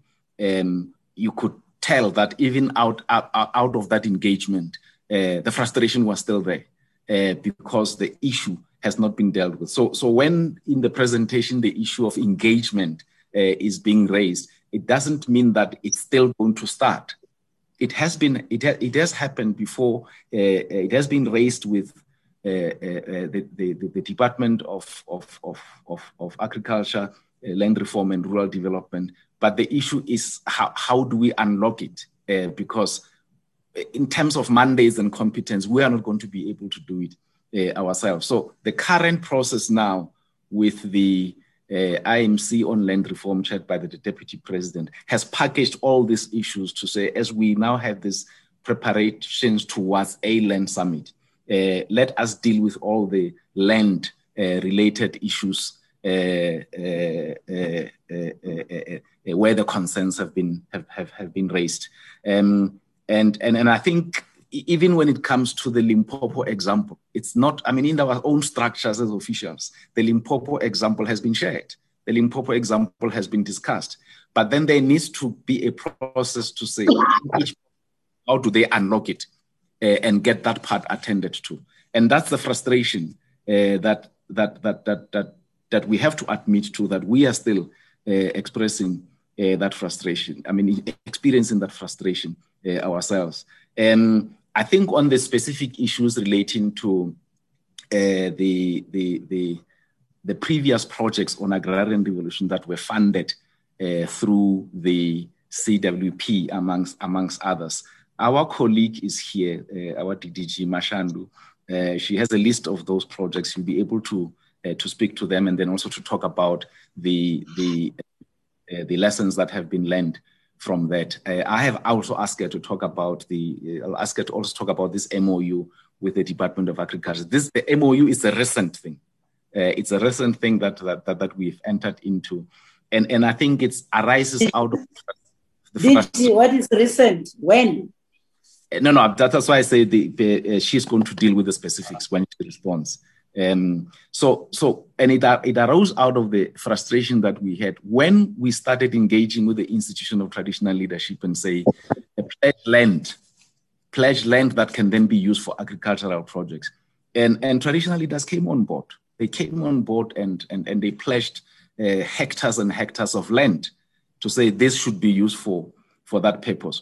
But what was the next step? The next step was now to have our partners, such as agriculture, land reform and rural development, to then go into these areas to assess, do soil testing, all kinds of things. And then secondly, also facilitate the process where it can be, guidance can be provided as to what is it that can succeed agriculture-wise in this area. Now, we got stuck there. We got stuck because the traditional leaders were saying the land is here now, assist us to go forward. But that expertise we didn't have. The resources also to make sure that the farming inputs are procured. We couldn't assist. So the MOU seeks to create a formal basis for working together where we will say to them that in terms of when you say you're going to have a planting season during the course of this financial year, there is land that is available. Now, we need the expertise that you have, and we need the resources that your provincial counterparts also have, so that we can assist the institution. But you'll see from that experience that there's plenty of hectares of land that were identified and pledged by traditional leaders. But the next step became a difficult one there. But I think, Chairperson, with your permission, if Mashandu could speak to those specific projects relating to the agrarian revolution at the time, the MOU that we are having with the Department of Agriculture, Land Reform and Rural Development, and then any other issues that she has identified. Our colleague, the DDG, Shoki Mokhaladi, is also here. She will pick up on some of the things, and then I can make further additions if there are other areas that have not been addressed. But I think I just wanted to make that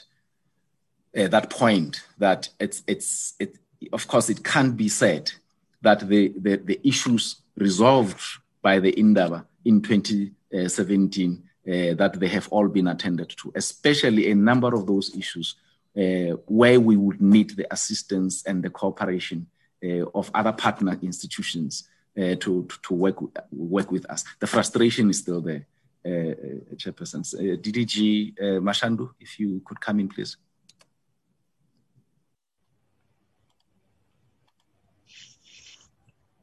Thank you, Chairperson, members of Parliament, Chairperson and the Deputy Chairperson of National House, Chairpersons from provinces, DG, and colleagues. Chairperson, regarding the Agrarian Revolution Program, in 18-19 financial year, there were 14 pilots that were 14 sites that were piloted, and they were in the Eastern Cape, KZN, Northwest, and Mpumalanga. The value in terms of the amount that was allocated, you are looking at around 100 million. And as it was indicated, the funding was coming from a CWP program. So we were working together with CWP. The chairperson also was asking about the lesson learned. Before you move, can you share those 14 sites, their names, before you even go there? Don't give us incomplete information, please. Okay. When you say 14 sites in Mpumalanga, you tell us exactly where in Mpumalanga, KZN, where, like that. Do that. Okay. In the Eastern Cape, Chairperson, we are looking at Hagebe community, where there was a provision of inputs and mechanization, which is under Matole district.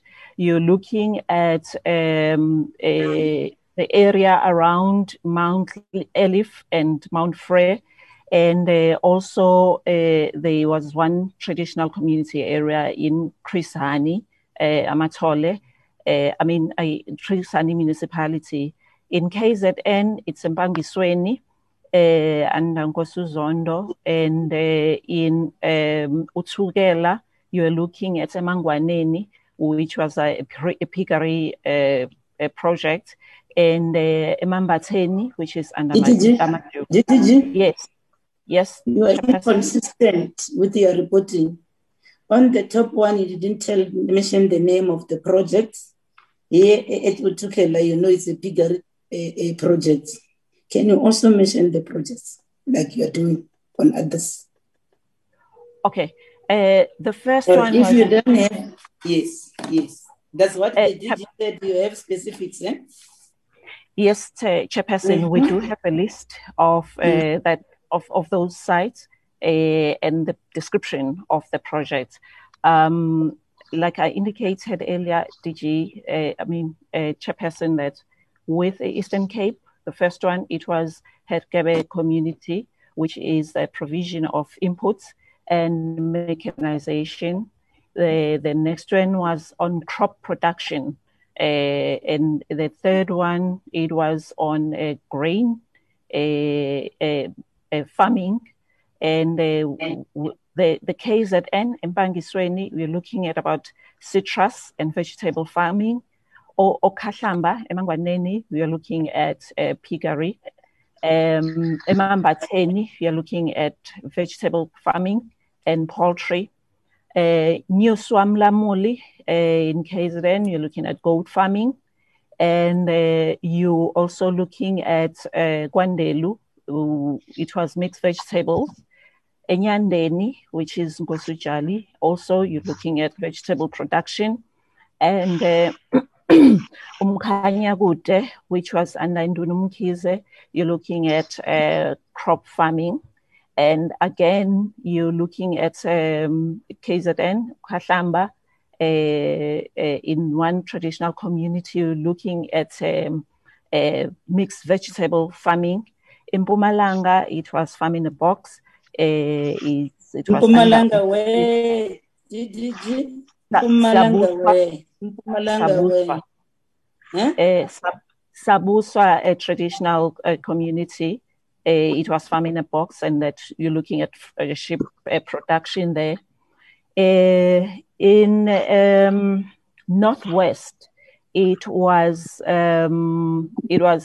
sunflower. The project on a sunflower, which traditional authority in Northwest? It's Molode.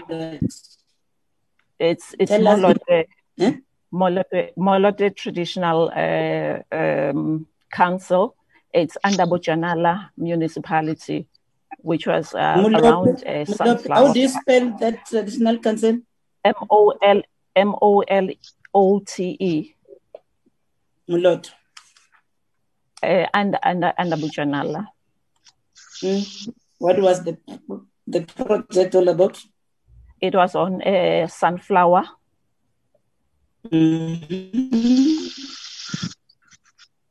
Jose Muntiwa, can you mute your microphone, please? Oh.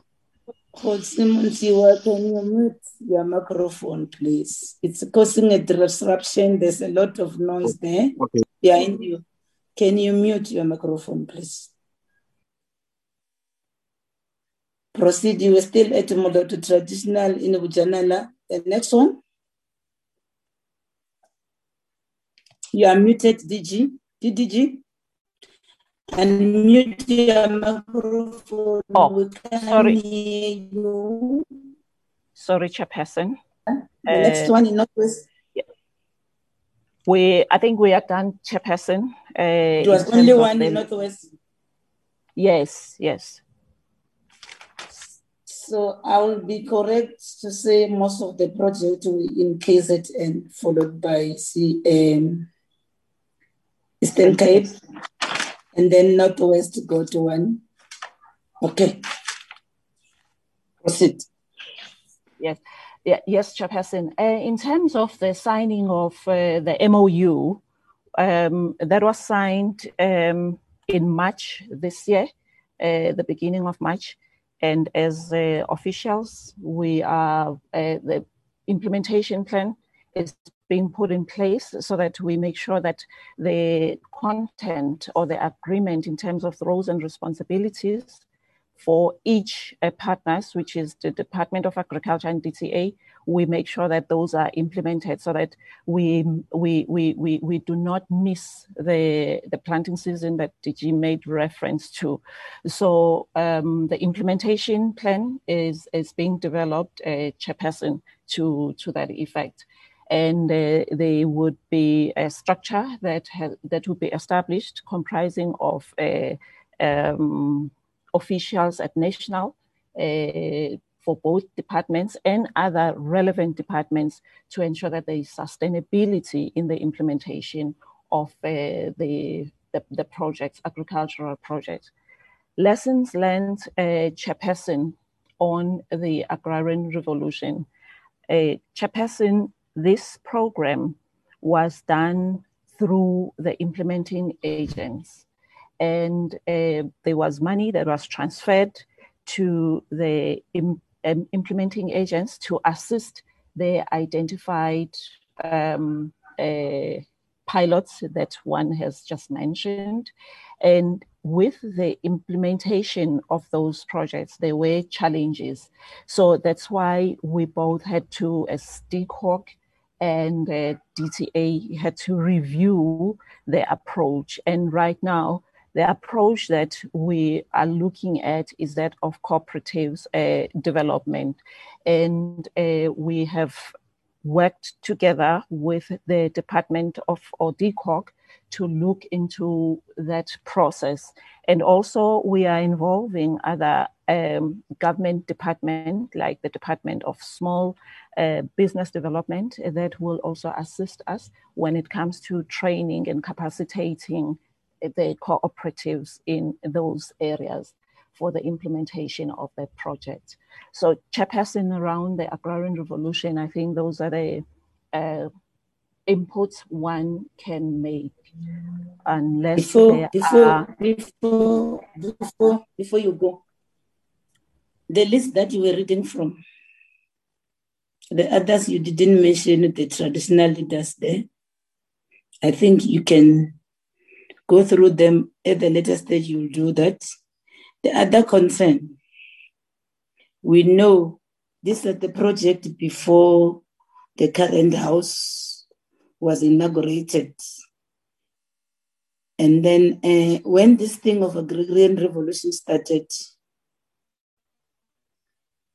except the one that was held in Mpumalanga and Siyavuso, the rest, the house, I know they cannot account for them.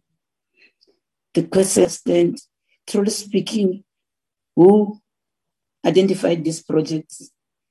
And you have not yet spoken to the success stories, unless because you are saying you are over.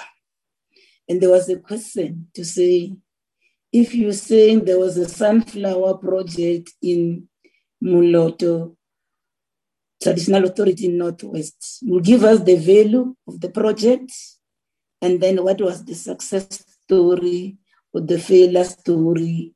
And if it's a failure story, what recourse was taken? Because this project, as you tell us, that there was over 100 million invested on this, they were meant for them to be sustainable. And you also tell us out of these ones, which ones are still there, they're still alive, active, they are sustainable. That's the success story that we want to hear from your part. Over to you, Didi. Thank you, Chairperson. I would like to indicate that the current House of Traditional Leaders, I would safely say they are aware of the process that was undertaken, because this agrarian revolution started during in 2018, during the era of Minister Mkhize, former Minister of COCTA, Minister Mkhize. So that's when it was started.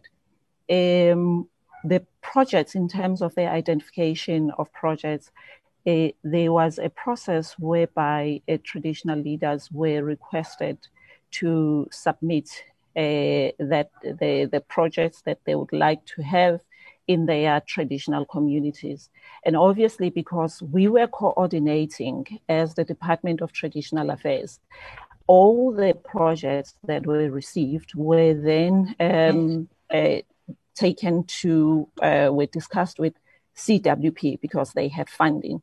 They had a criteria that they were using in terms of the allocation of the budget to those projects. And that's how the projects were identified. In terms of the successes and failures, CWP, because they were funders of the projects, they're working closely with the implementing agents. But Chairperson, maybe it's safe to say we can get the details of the report from our colleagues from CWP, and maybe share with the committee members in terms of some of the projects that were, in terms of the failures and successes. But I must say, Chairperson, that those projects, they are still there. And that's when we are saying we are working closely with the CWP to make sure that there is sustainability. So what has happened with the CWP, they've made sure that they involve colleagues in provinces so that whenever there are challenges, those challenges are brought to the attention of colleagues within the Department of Agriculture in various provinces. So maybe we will have to make a report available to the members for this project.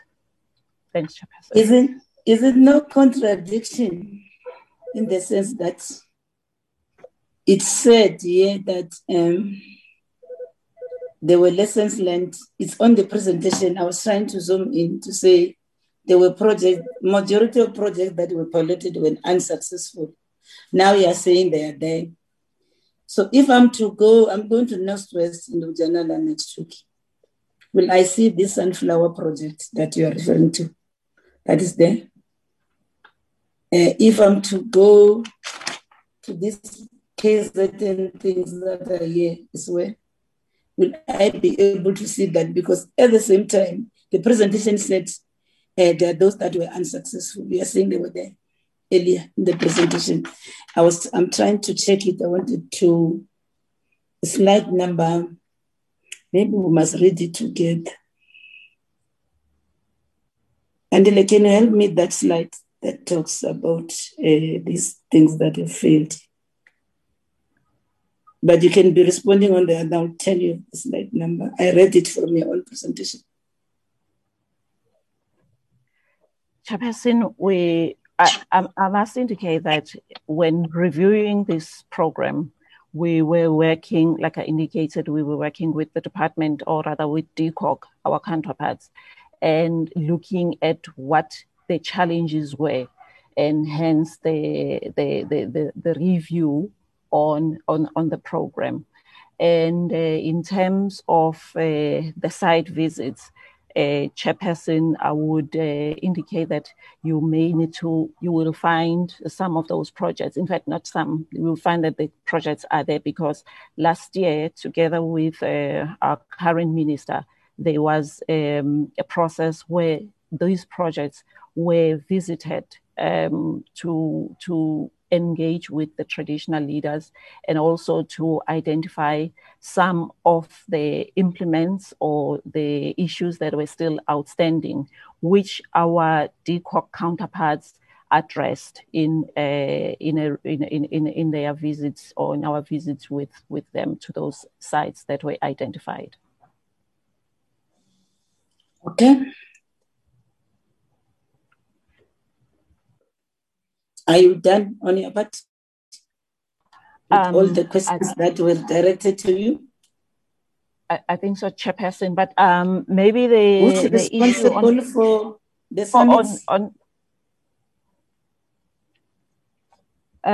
The summit, maybe one can also respond to it, but maybe if there's something that one may miss out on, I would maybe request other colleagues to add. The issue of land summits, as indicated, it could not take place because one of the things that had to happen was to have a consultation with traditional leaders on the outcome or the recommendation of the panel or advisory panel that was appointed by the president on land reform. So those recommendations had then to be communicated to traditional leaders. And one of the recommendations when engaging with the traditional leaders was that there need to be some studies undertaken to various countries to see what it is that traditional leaders can learn out of it, so that at least when they put together communal land policy, those issues are being attended to. And I must say, Chairperson, that this matter was also elevated to a level of the IMC.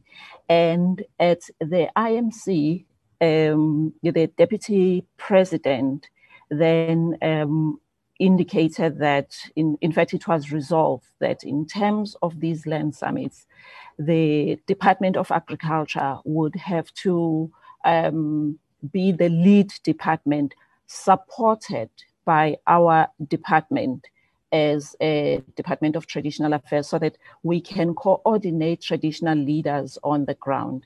I think it was also mentioned in our presentation that those trips have been undertaken, and currently both the Deputy Ministers of Agriculture and our Deputy Minister, Indaba, they are consulting with the traditional leaders. The first consultation was last week with the National House. We are still continuing with the consultation, like with the Contralesa as well as the NKC, after which we'll have to then move to provinces to ensure that those summits and the consultation sessions are taking place. And the department is, together with the Department of Agriculture, is working on the plan to roll out that process.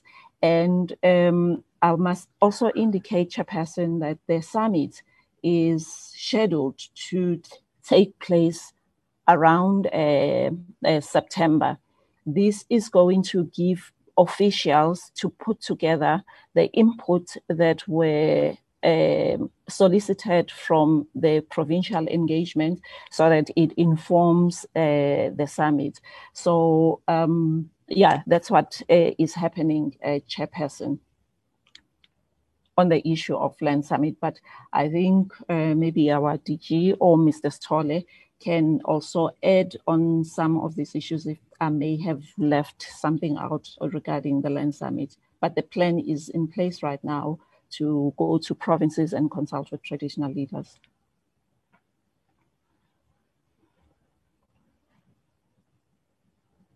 To share with us, I think the DG, you need also to talk to these issues to say, out of all this Indaba resolution, what is the one thing that you can showcase and say, we've done it as a department? I think certain things are within your line functions. There, out of the Indaba, what is it, the one thing that you can proudly say, yes, there was this Indaba that took place, and this was the resolution of 2017.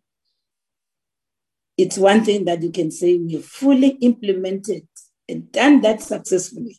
That was my question.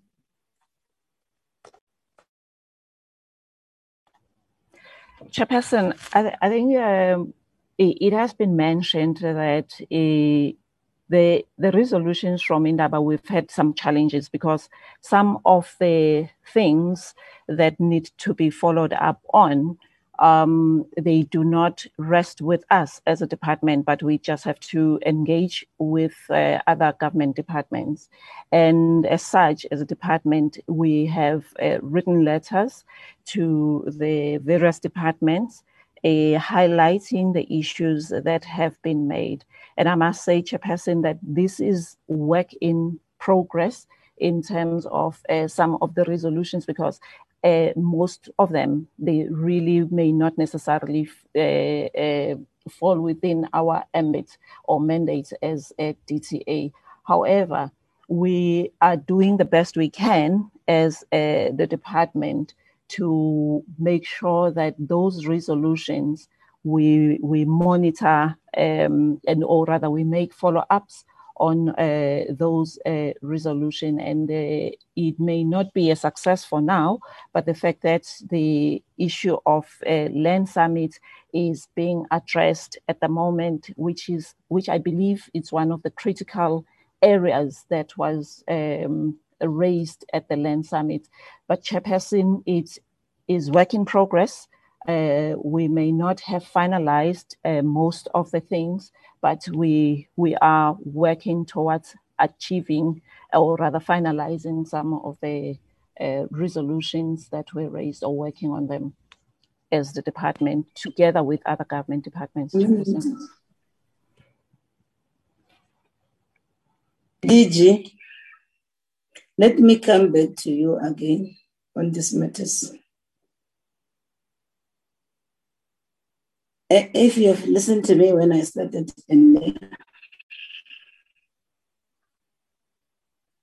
we said we do understand that some of the issues resolved at the Indaba are the preserve of the other departments. However, yourselves as a lead department, this is an Indaba wherein you brought civil society, government, presidents, deputy presidents, everyone. And you are the lead department. You have a responsibility to see to it that these other line departments fulfill their commitments in terms of the resolutions. My legal understanding on how government works, your department was a cabinet. How many progress reports have you submitted? Also raising these challenges that you are telling us now here, the others have not been responded. Because I want, where I'm seated, that's actually an excuse. And I'll refuse to accept that excuse. Because there are mechanisms in government. And the government doesn't operate in silos. If there's a commitment, the lead department must make sure that those commitments are executed.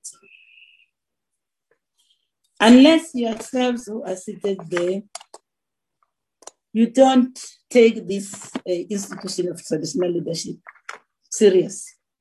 And you are given that responsibility to make sure that you attend to all issues that has to do with traditional leadership. So I'll presume, because I've been very clear to say, what is it that you can show than the excuse? Because there are certain things that are within. The DG only spoke about legislations. That's what I could only hear. But at the same time, it's your own presentation that says certain things were short term. Did you ever sit down as a department and say, these are the short term things that we're going to do? These are the medium terms. These are the long term. Do we have such that you can probably share with us here that this is what we've done? And then maybe it's department-wide that didn't do this. And a portfolio of evidence to that effect. I should think on our part, because these are the things that you shared with us in November 2019. To say this is the stuff that you are doing. But where one is seated,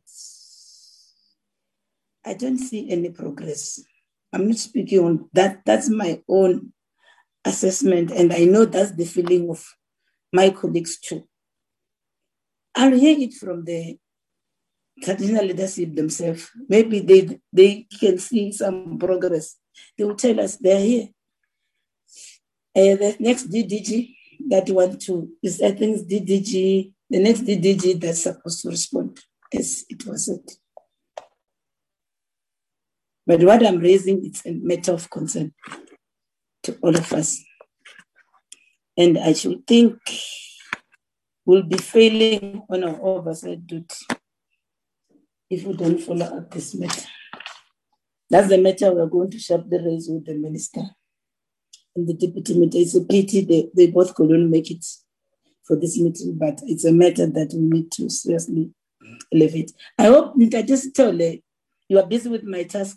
After lunch, you'll have to also come back and talk to all those presidential commitments and the progress on them, all of them, from 2019. The next DDG that has to respond.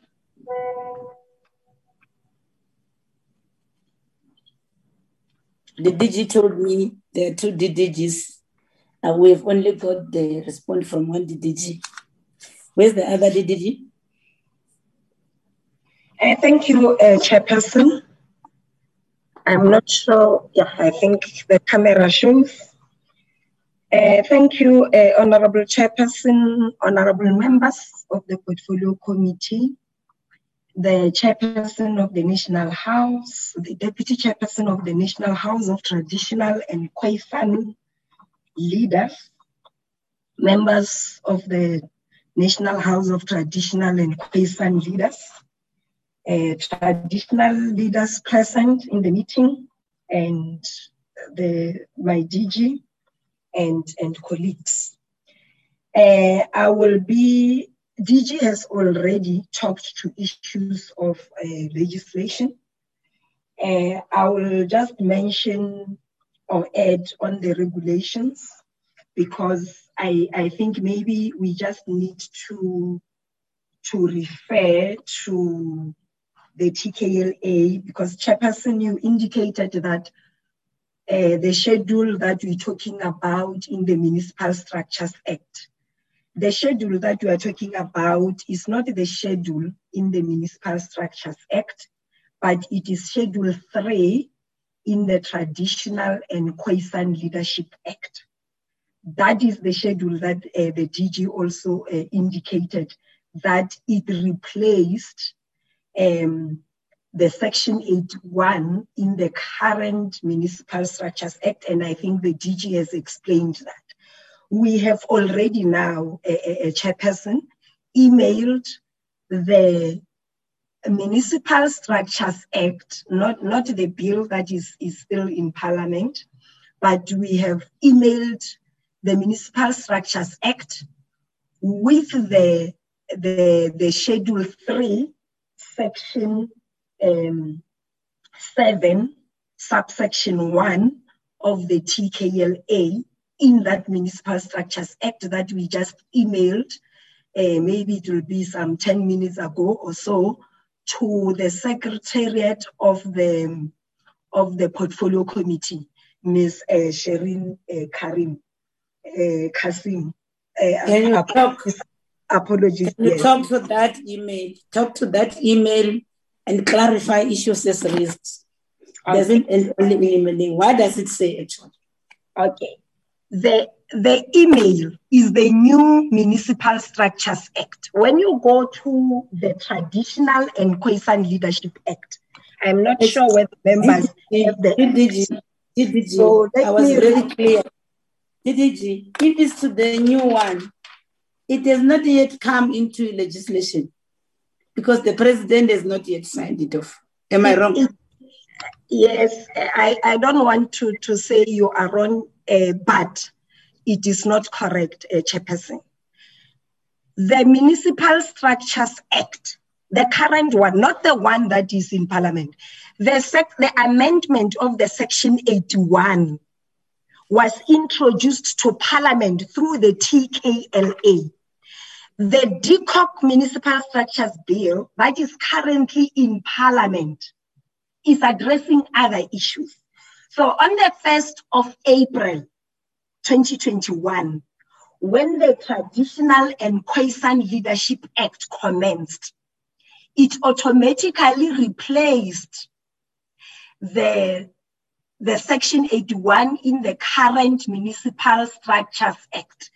I will refer members to page 132 of the Traditional and Khoisan Leadership Act, page 132, Section 7, subsection 1 of the Traditional and Khoisan Leadership Act. It says, the Local Government Municipal Structures Act, 1998, Act number 117, is hereby amended by the substitution for Section 81 of the following section, and that is under Schedule 3 of the TKLA. So if I have to talk to it, then I have to read all the pages, Chairperson, of this schedule. So once on the 1st of April, it came into effect in terms of implementation, it replaced the Municipal Structures Act. We're not talking about the bill that is currently in Parliament. And I also think the DG clarified that. So that one which that's why I'm saying if the secretary can hold it on there. So it repeals, and then what is now the provision? of the TKLA. Read it for me now. What does it say? It's long. Let me read it. Is Participation. in particular with that, isn't that we're talking in particular with the participation of traditional leadership? Yes. It cannot be that long. Read that section. It is very long. Then Let me read it. Let me read it. Subsection 7.1, it says, I've already read that the local government, let me start by the heading, Amendment of the Local Government Municipal Structures Act 1998. And then it says, the Local Government Municipal Structures Act 1998, Act number 117 of 1998, is hereby amended by the substitution for section 81 of the following section. Then it shows 81. It starts with the definition of terms for the new section 81 we're talking about, which started from 1st of April 2021. Branch means a branch of a Khoisan community recognized as such in terms of section 5.5 of the TKLA. Khoisan Council means a Khoisan Council established for a recognized Khoisan community in accordance with the provisions of section 81 of the TKLA. TKLA means this. Local house means this. That is why I was requesting if the chairperson can, not the chairperson, the secretariat can then put what the email provided, because it's a very long section. Fine, go to that part now of participation. Read that part. The part of the TKLA that talks about the participation of traditional leadership in councils, because that's where we... Let me continue. Let me continue. Don't read the whole May I leave out the definitions, Chairperson? Yes, just go straight to that one that now talks. That TKLA aspect that talks to the participation of traditional leaders in council. I want you to read it aloud. Thank you.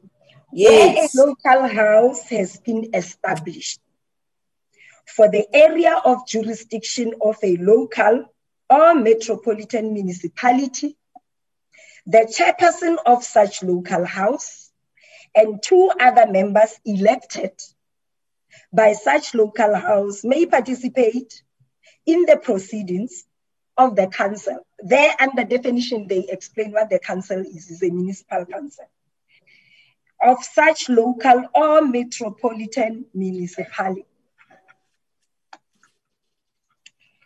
And then it continues, where a local house has been established for the area of jurisdiction of a district municipality, the chairperson of the local house and 2 members elected by such local house may participate in the proceedings of the council of that district municipality. And the local house may, in respect of each local municipality falling within the area of jurisdiction of the district municipality, elect at least 1, but not more than 2 members to participate in the proceedings of the councils of such local municipalities, provided that the chairperson and members of the local house contemplated in subparagraph 1. Let me check what the subparagraph 1 is saying, but let me just continue reading. Continue to read, don't check paragraph 1. Okay. There's a point that I want to bring home to you now here. That's why I'm saying read it aloud. Okay, thank you, Chairperson. Provided that the chairperson and members of the local house contemplated in subparagraph 1 may not be considered for the purposes of this subparagraph. Provided further that the person or persons to be elected for the purposes of this subparagraph must be residing within the area of jurisdiction of such local municipality. Where there are no local houses within the area of jurisdiction of any local, district, or metropolitan municipality, but there are traditional councils and Khoisan councils. The MEC must hold a consultative meeting with all the recognized senior traditional leaders and recognized senior Khoisan leaders falling within the area of jurisdiction of the particular municipality. And the senior traditional leaders and senior Khoisan leaders present at such meeting must, from amongst themselves, nominate one person in respect of each such municipality to participate in the proceedings of that municipality, and nominate one person in respect of each municipality who will fill any vacancy of the position of participating leader which may occur, provided that if consensus cannot be reached on the participating leader or the person to fill a vacancy, the leaders must vote for nominated candidates in any manner deemed appropriate by the MEC. At least a third of the total number of members elected or nominated in terms of paragraph A, B, or C must be women. The chairperson of the local house must, within 2 weeks from the date of any election contemplated in paragraph A or B, provide the MEC with the full names and surname, identity number, and contact details of himself or herself and all elected persons. The MEC must, in respect of each person, each chairperson, apologies, chairperson, let me drink water.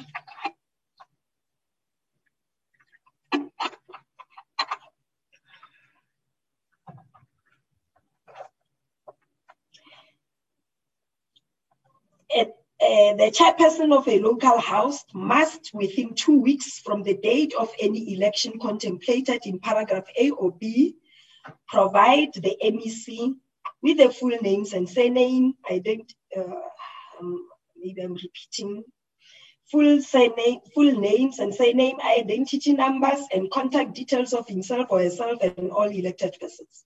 The MEC must, in respect of each chairperson and elected or nominated person as contemplated in this subsection, submit to the relevant local, district, or metropolitan municipality the information contemplated in paragraph E. The election and nomination of participating leaders as contemplated in paragraphs A, B, and C must commence at least 1 month prior to the date of election of a municipal council, and must be completed prior to such date, provided that the MEC may determine a longer period, which may not be longer than 1 month, after the date of election of the specific municipal council.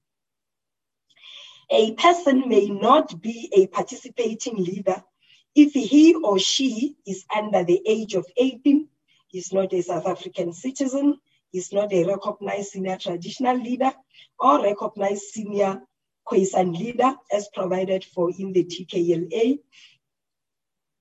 has been convicted of an offense and is sentenced to imprisonment for more than 12 months without the option of a fine, is impaired to the extent that he or she cannot participate in the proceedings of the municipal council, is an unrehabilitated insolvent or has entered into a compromise with his or her creditors, is of sound mind and has been so declared by a competent court, is an elected councillor of a municipal council, is a member of a provincial legislature, is a member of the National Assembly, is a permanent delegate in the National Council of Provinces, or is a full-time member of any house of traditional and Khoisan leaders.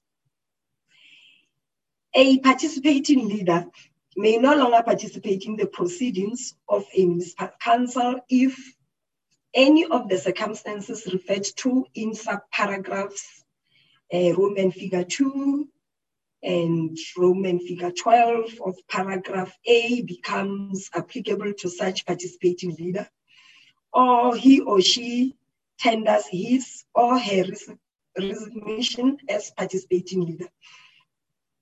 A participating leader may not be elected or nominated for participation in the councils of more than one category of municipality.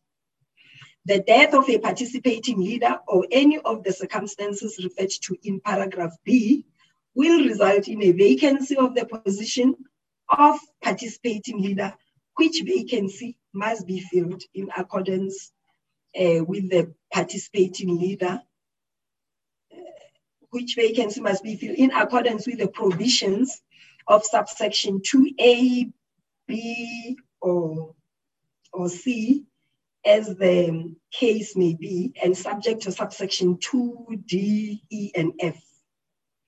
A participating leader may participate in the proceedings of the local district or metropolitan municipality, as the case may be, and must perform such official or ceremonial duties as the municipal council may request him or her to do. Must attend and participate in any meeting of the municipal council and may, subject to the rules and orders of the municipal council, submit motions, make proposals, and ask questions, provided that the non-attendance or non-participation of any participating leader will have no effect on any municipal council proceedings. Must attend and participate in any meetings of a committee of the relevant municipal council to which such leader has been co-opted in terms of section 79(2)(d) of this Act. Is subject to the appropriate provisions of the Code of Conduct contained in Schedule 1 of the Schedule 1 to the Local Government Municipal Systems Act 2000, Act number 32 of 2000, and the standing rules and orders of the relevant municipality. Is not entitled to vote in any meeting of the municipal council or council committee and cannot be included for the purpose of establishing a quorum in the municipal council or council committee, and may address the municipal council on any matter directly or indirectly affecting traditional or Khoisan leadership or the relevant traditional or Khoisan council or community, or any other matter involving traditional or Khoisan communities in the area of jurisdiction of the relevant council. A participating leader may participate in the proceedings of the specific municipal council for the duration of the term of such council as contemplated in section 24 of this Act.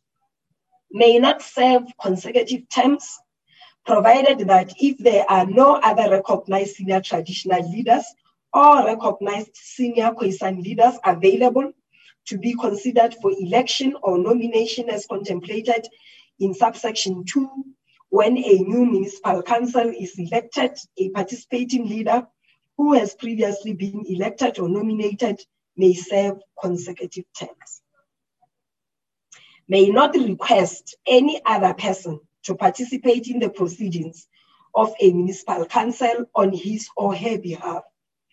A participating leader must, within 3 weeks from the date of a municipal council meeting, prepare a report on all matters affecting the relevant traditional and Khoisan communities, as discussed and decided on by such municipal council, and submit the report to the local house and traditional and Khoisan councils falling within the area of jurisdiction of such municipality.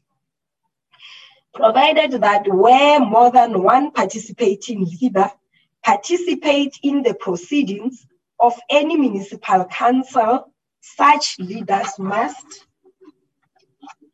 within 2 weeks from the date of a municipal council meeting, need to prepare the report referred to in this subsection. A committee of a municipal council, as referred to in the subsection 4C, may invite any recognized traditional leader or any recognized Khoisan leader other than a participating leader to address such committee on any matter affecting the relevant traditional or Khoisan community or communities. A participating leader must act in an impartial manner and must support municipal councils in the identification of the specific needs of the traditional and Khoisan communities falling within the area of the municipality. Facilitate the involvement of the traditional and Khoisan communities in the development or amendment of the integrated development plan of the relevant municipality. Support the relevant municipality in promoting integrated local economic development and planning. Facilitate the participation of the relevant traditional and Khoisan communities in any affairs of the municipality that requires or allows for public participation, including the affairs of ward committees. Make recommendations and propose appropriate interventions in respect of service delivery within the defined areas of jurisdiction of the relevant traditional councils. Participate in the development of policy and bylaws at a municipal level. Participate in relevant development programs of the municipality. Promote the ideals of cooperative governance, integrated development planning, sustainable development, and service delivery. Promote indigenous knowledge systems. Participate and ensure the participation of traditional and Khoisan communities in any environmental programs of the municipality. Alert the municipality to any current or threatening hazards or calamity which affects or may affect the municipal area. Support the relevant municipality with the implementation of the Special Planning and Land Use Management Act 2013, Act number 16 of 2013, as far as that act makes provision for the involvement of traditional leadership or structures, and may advise the relevant municipal council on matters concerning the heritage, language, customs, and traditions of the relevant traditional and Khoisan communities. Apologies. I just wanted to drink water.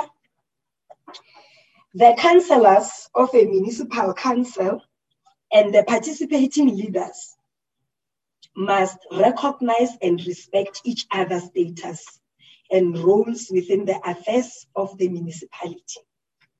Recognize and respect the local sphere of government as a distinctive, interdependent, and interrelated sphere of government as contemplated in the Constitution, and cooperate with one another in mutual trust and good faith by fostering sound working relations with one another and assisting and supporting one another in the execution of their roles and responsibilities in the event of any breach of or non-compliance with the applicable provisions of the Code of Conduct contained in Schedule 1 to the Local Government Municipal Systems Act of 2000 by any participating leader. The Municipal Council concerned must forthwith inform the relevant provincial house of traditional and Khoisan leaders, if any such house has been established. Local houses of traditional and Khoisan leaders within the area of the municipality if any such houses have been established, and traditional councils and quasan councils within the area of the municipality of the nature of the alleged breach. Any alleged breach of or non-compliance with the applicable provisions of the Code of Conduct referred to in paragraph A must be dealt with in accordance with the provisions of item 15 of that Code of Conduct. Okay, end it there.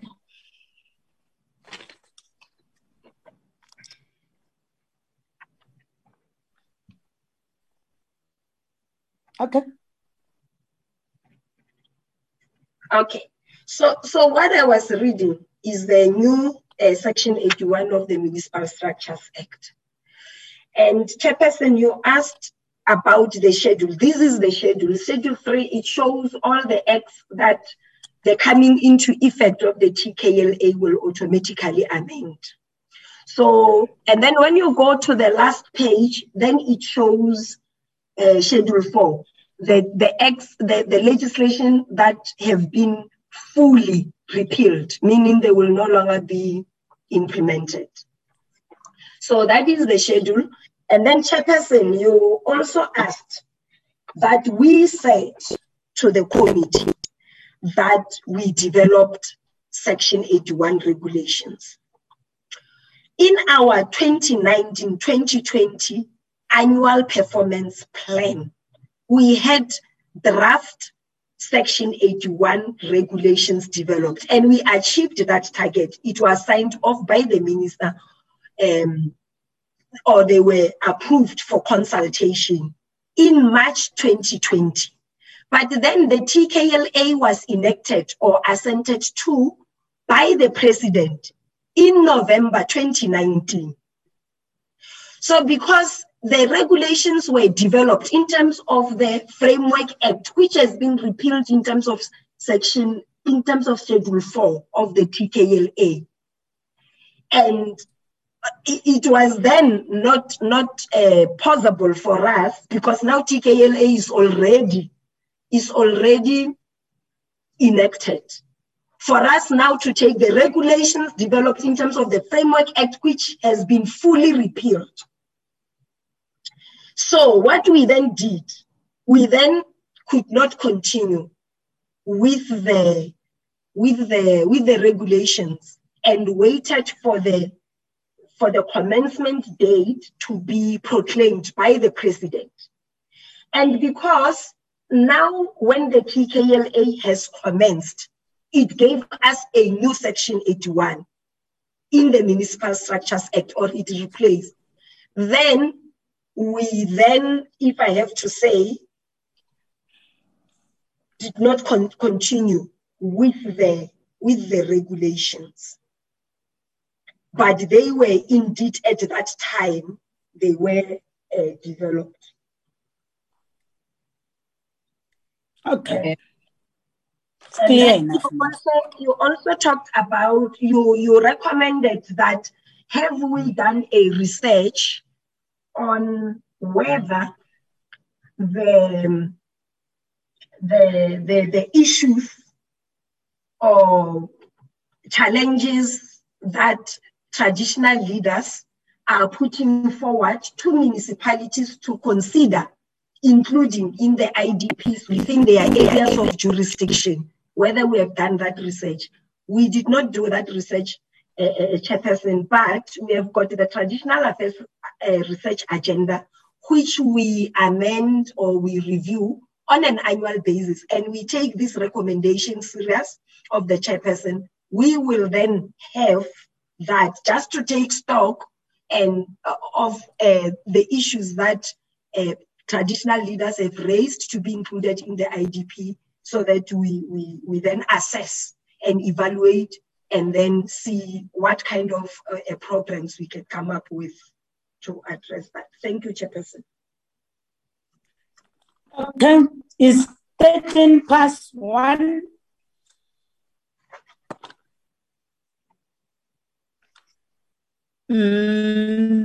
There are two hands.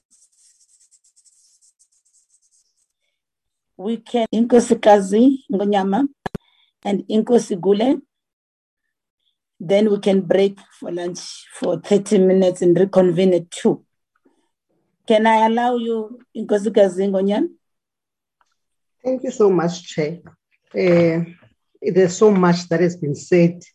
One might miss some points in the process, so can you bear with us if we come again? I'll give you another chance. I'll give you another chance.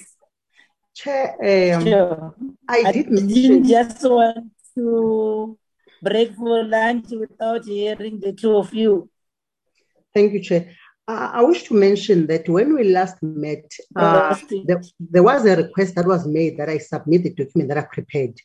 I've not responded, I've not submitted the document. I wanted to observe the protocol of the House, first by engaging with the executive of the House so that I know whether I submit the document in my personal capacity as a royal leader or under the name of the House. So I've not forgotten about that.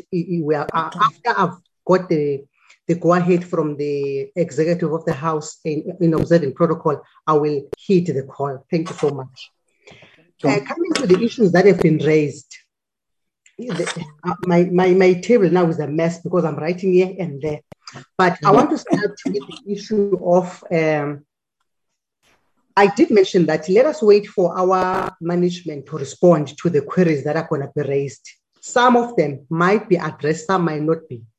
But I wish to safely say that most of the issues that we have concerns about have not been responded to. That is the truth, nothing else but the truth.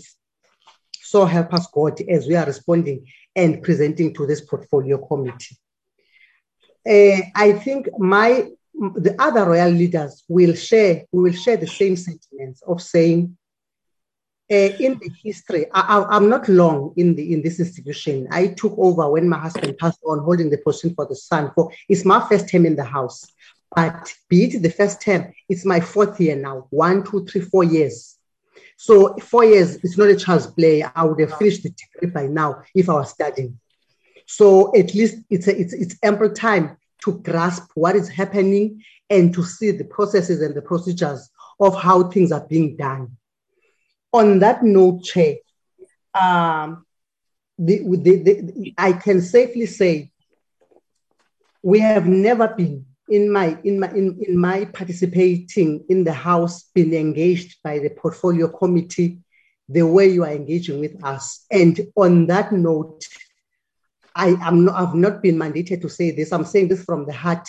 I thank you so much. I think other members will share the same sentiments, because at least now we are learning things, we are hearing things. Some we will have to correct, because we want to believe that at some point some issues have been sugar-coated for a while, and at some point, I don't want some statements will have been incorrect in as far as presentations are concerned.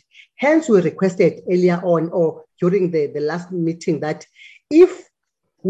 for us to be able to work hand in glove, let the presentations be shared so that we don't come and act as if we are ridiculing each other in the portfolio committee. As long as that is not done, we will have no alternative but to come and correct statements here. That's the unfortunate part of it. So until our marriage is sound, then when we come here, we'll come and speak one language. For now, it's a pity. They will have to bear with us. Our management will correct things in this platform. Chair, I want to start with the issue of the agrarian revolution, the presentation by DTG Shandu.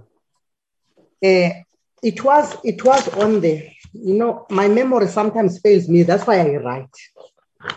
It was on the,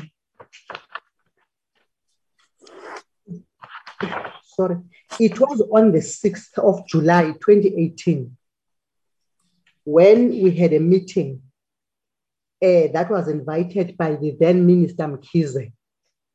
In that meeting, there was Minister Zokwana, there was Mkhize, there was Mamu Maite.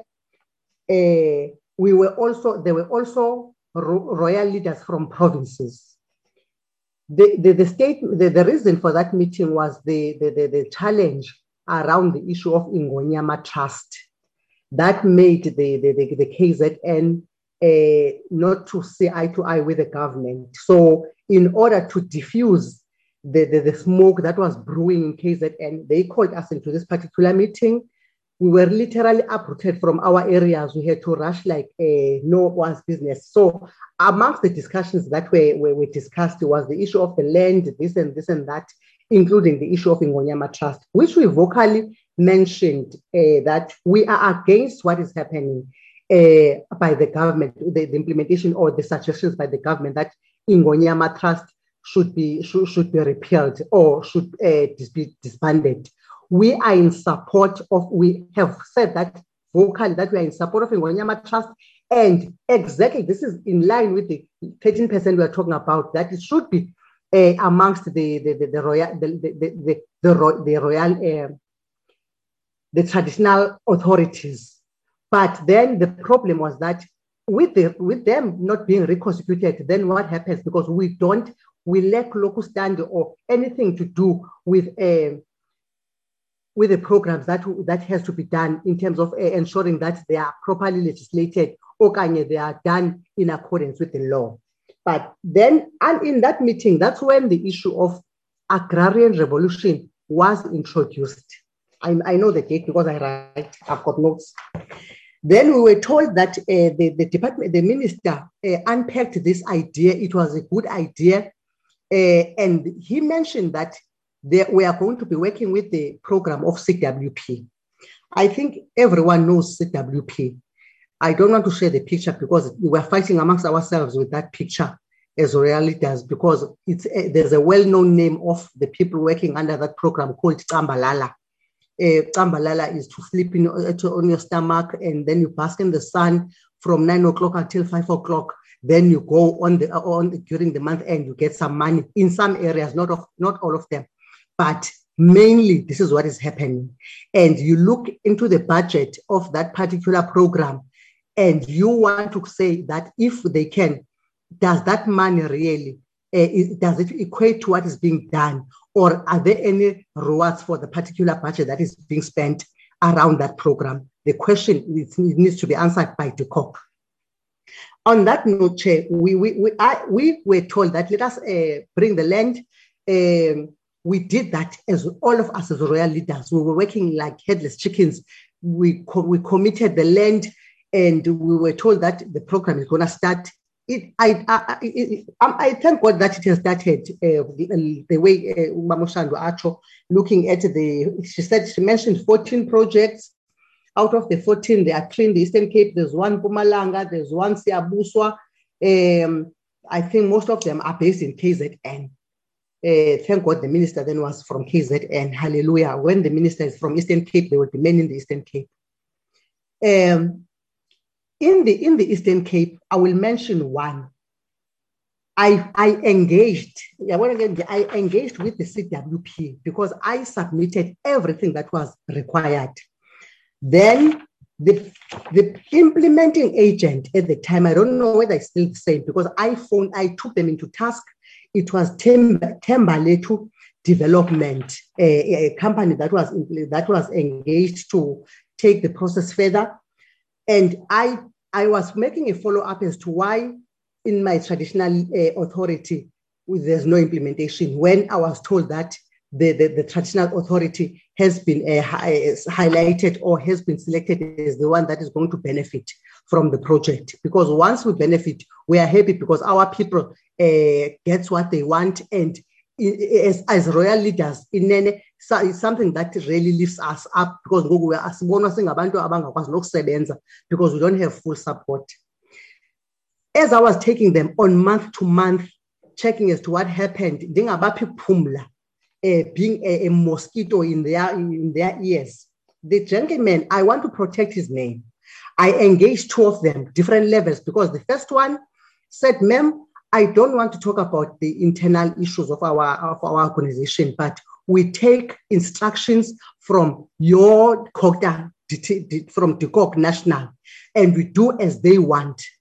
Please talk to my manager, so and so. I engaged that particular manager, so and so. And then that particular manager said to me, ma'am, we were told to remove your traditional authority and put the one of That's what they said to me. That's how I was removed. Okay, fine. Coming to that, then I thought to myself, then it depends. That I ended up concluding that we are in an animal farm situation where some animals are more important than others. Unfortunately, I was either one of those animals at a lower level, hence the name was removed. I am still aggrieved to this day about that decision. And I don't know who made the decision. I don't want to follow that up for now because it is under energy stress. So I thought, let me just wait up until an opportune time comes and then I will submit again. Maybe this time around, my traditional authority will be considered. Number two, coming to the one of Mount Elif, the crop production one.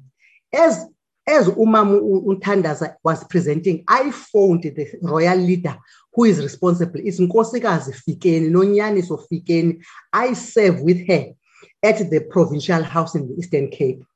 I just want now to look at the amount that was mentioned of 100 million. And then you tell if there's a value for money in as far as the figures are concerned. And I'm glad that you said for each and every project that was done, let the price tag be. Each one, the price must be tagged for each project. It's a 14 hectares land. They fenced, this is the report. They brought the fencing. The hydroponics that they brought, according to her, the material was not galvanized.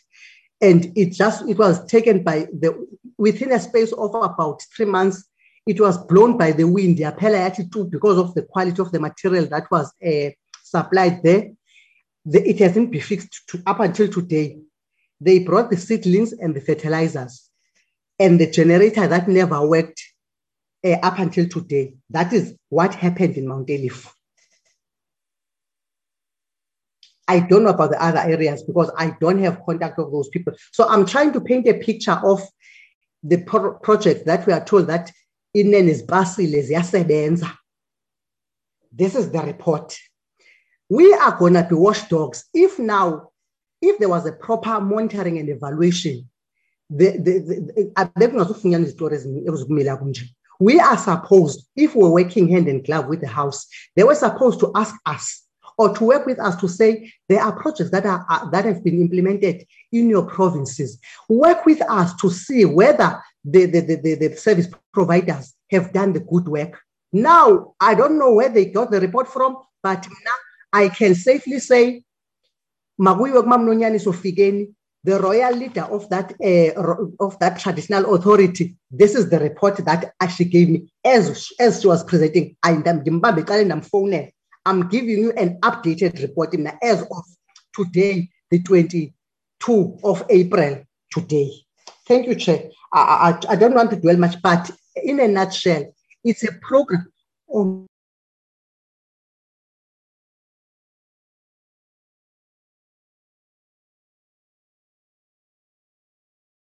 We've lost her, Chair. I don't know. Yes.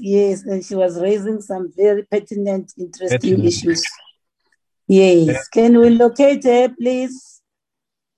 We've lost her. Otherwise, let's break for lunch till 2 o'clock. Then she'll start.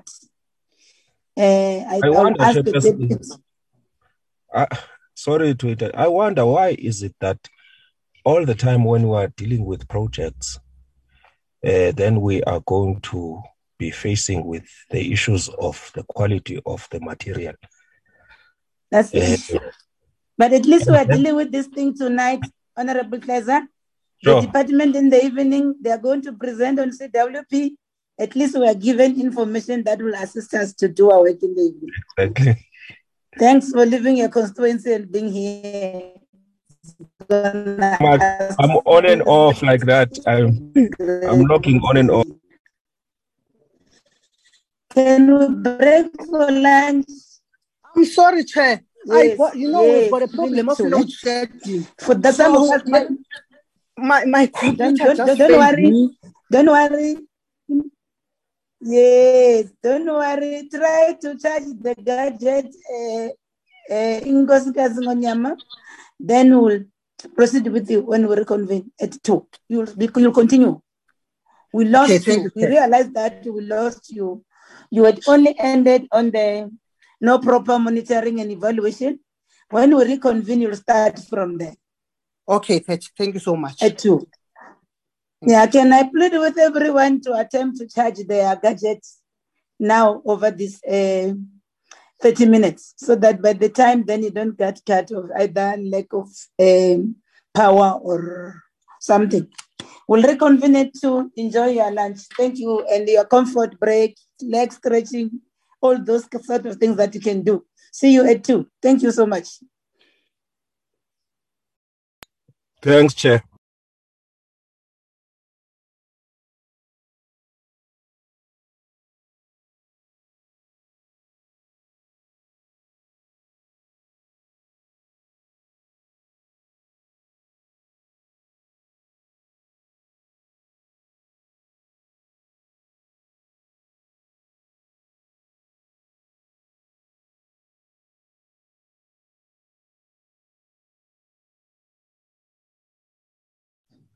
Honorable Ceza.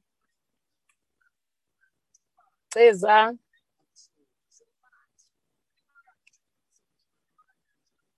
Kokeli. Uyayibona-ke lento esihlale sikhalazela ngale CWP. Yazi le CWP lena must come to Hayi man, it must come to an end. Abantu babaqashwe. Uyakhumbula ukuthi sihlale sikhala ukuthi why sifoselelwa ngale CWP? It's because kutshontshwe imali kanjwe amanga kuthiwe wonke amakhosi covered. Mama, I went to vendor, a vendor. Ngibona idrati icingo le ifence ye 200,000 200,000. Yo, ne volunteers zam up ground besingayenza la. Besingayenza free. Ngiyakutshela besingayenza for free volunteers zam up ground. Yabona Ceza. Uma singake sithi Ceza. Uma singake sithi akungene